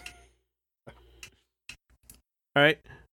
I'm going to start this over again since we got distracted. Should we just take it from the top? Well, no, I think we... Anyway. Fletch and Paul, I need you to take these pistols and guard the entrances. With their plans set in motion. My leg! The 4 brave individuals sprung to action. They ran out the front entrance, and doors were bolted behind them. People were still running through the streets. Chaos ensued. Oh my god. Shark! A massive 20-foot long shark hopped out of the air, raining water droplets onto the shore and into the streets. She slammed down onto the asphalt with nary a concern for safety. Her body was giving off an electrical current. Her fins looked as if they were black holes. A piece was fitted onto the shark's eye, almost as if the shark was a Borg assimilator. The shark opened its mouth, showing an extra set of teeth made of bone. The shark hopped around, devouring prey and ignoring the need for oxygen. The four heroes started shooting and shooting, attempting to kill the fiend. Die, you son of a bitch! Looks like the shark fin soup is on the menu tonight, boys. What the hell was that townsperson on about a tater fetus? The shark took note of the pinpricks from the bullets. She grabbed a human and flung it at the four heroes, knocking them over like a set of bowling pins. She began to hop over and... Wait, what the hell are you doing? No, wait, you can't eat me. I'm the narrator. This goes against conventional storytelling. No! Oh, Jesus Christ, she's eating my fucking legs. Oh my fucking God, I can see the bone. Stop! No!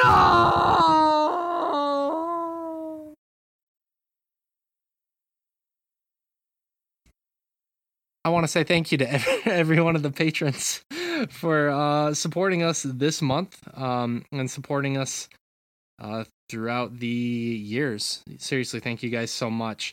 I wanted to add something. I didn't really talk with the other guys. I got into a very big Twitter argument yesterday because I tweeted out showing our support for the current situation going on right now. And basically, I through our Twitter was called into question our that basically we were trying to farm clicks and support by doing that, and also that I was abusing our platform by doing that. And so our patrons, I discussed it with them privately, but they were very supportive through that, and we kind of talked it out basically on our Discord and stuff. And it's just nice to know that like we have some of the best fans in the world who are always supportive of us, who've always kind of just let us talk about what we want to talk about and don't feel entitled to change the show because they support us financially and support us with their time. And the point of me telling that story is basically saying that we have the best fans in the world because they've always been incredibly supportive of us with whatever we want to talk about. If you've been here on the show for a while, you know that we don't shy away from topics when we feel compelled to talk about them, whether it's coronavirus stuff, whether it's when Trump was elected or other things of that nature. Since the foundation of this podcast, we've largely been about video games, but we are also human. And we whether or not we're qualified, we talk about certain issues because they're on our minds, and our fans have always been there to support us. And so I really want to say thank you to our amazing fans during this time. And one last thing before I pass it off to Morgan is I do want to say that times are extremely difficult right now. I don't mean to break the entertainment section. I know a lot of people come here to be entertained and not to hear about real world situations, and I respect that. Just know that what's happening right now is a very difficult time. Obviously, I don't need to tell you that, obviously, what's going on. And I'm not going to sit here and say just love one another, even though I may believe that. I'm not going to tell people what to do during this time. We have very different views, and so I'm not going to push that on anyone. Just I hope that people are safe out there to the best of their abilities. I hope that this doesn't stop the conversations that need to be had during this difficult time with a lot of things going on, not just in the US, but in the world. I'm a firm believer that these conversations need to continue, and they need to continue without ad hominems or personal attacks, because we need answers. And the second that the conversation stops is the second we basically shy away from getting answers. So I just hope everyone who listens to us is safe these next few weeks and coming months, wherever you stand on the issues that are currently happening, not just in the US, but in the world, and that we continue to have reasonable and logical discourse. And if you want to be one of the best fans in the world, go to patreon.com/swordchomp. Because we really took the wind out of the sails there. I thought that'd be appropriate timing. But seriously, because you're not there yet. You're probably a good fan or a great fan, but you're not the best fan in the world until you go to patreon.com/swordchomp. Jesus Christ. Oh my God. That is the worst pitch in the world. You're not the best fan until you spend money on us. That's hot garbage. Me, a money needing a lot now. Me need money. My friends money may not me be now. able to have a. Me, a money need. So yes, go ahead and do that. Thank you, Josh, for being here from Michigan.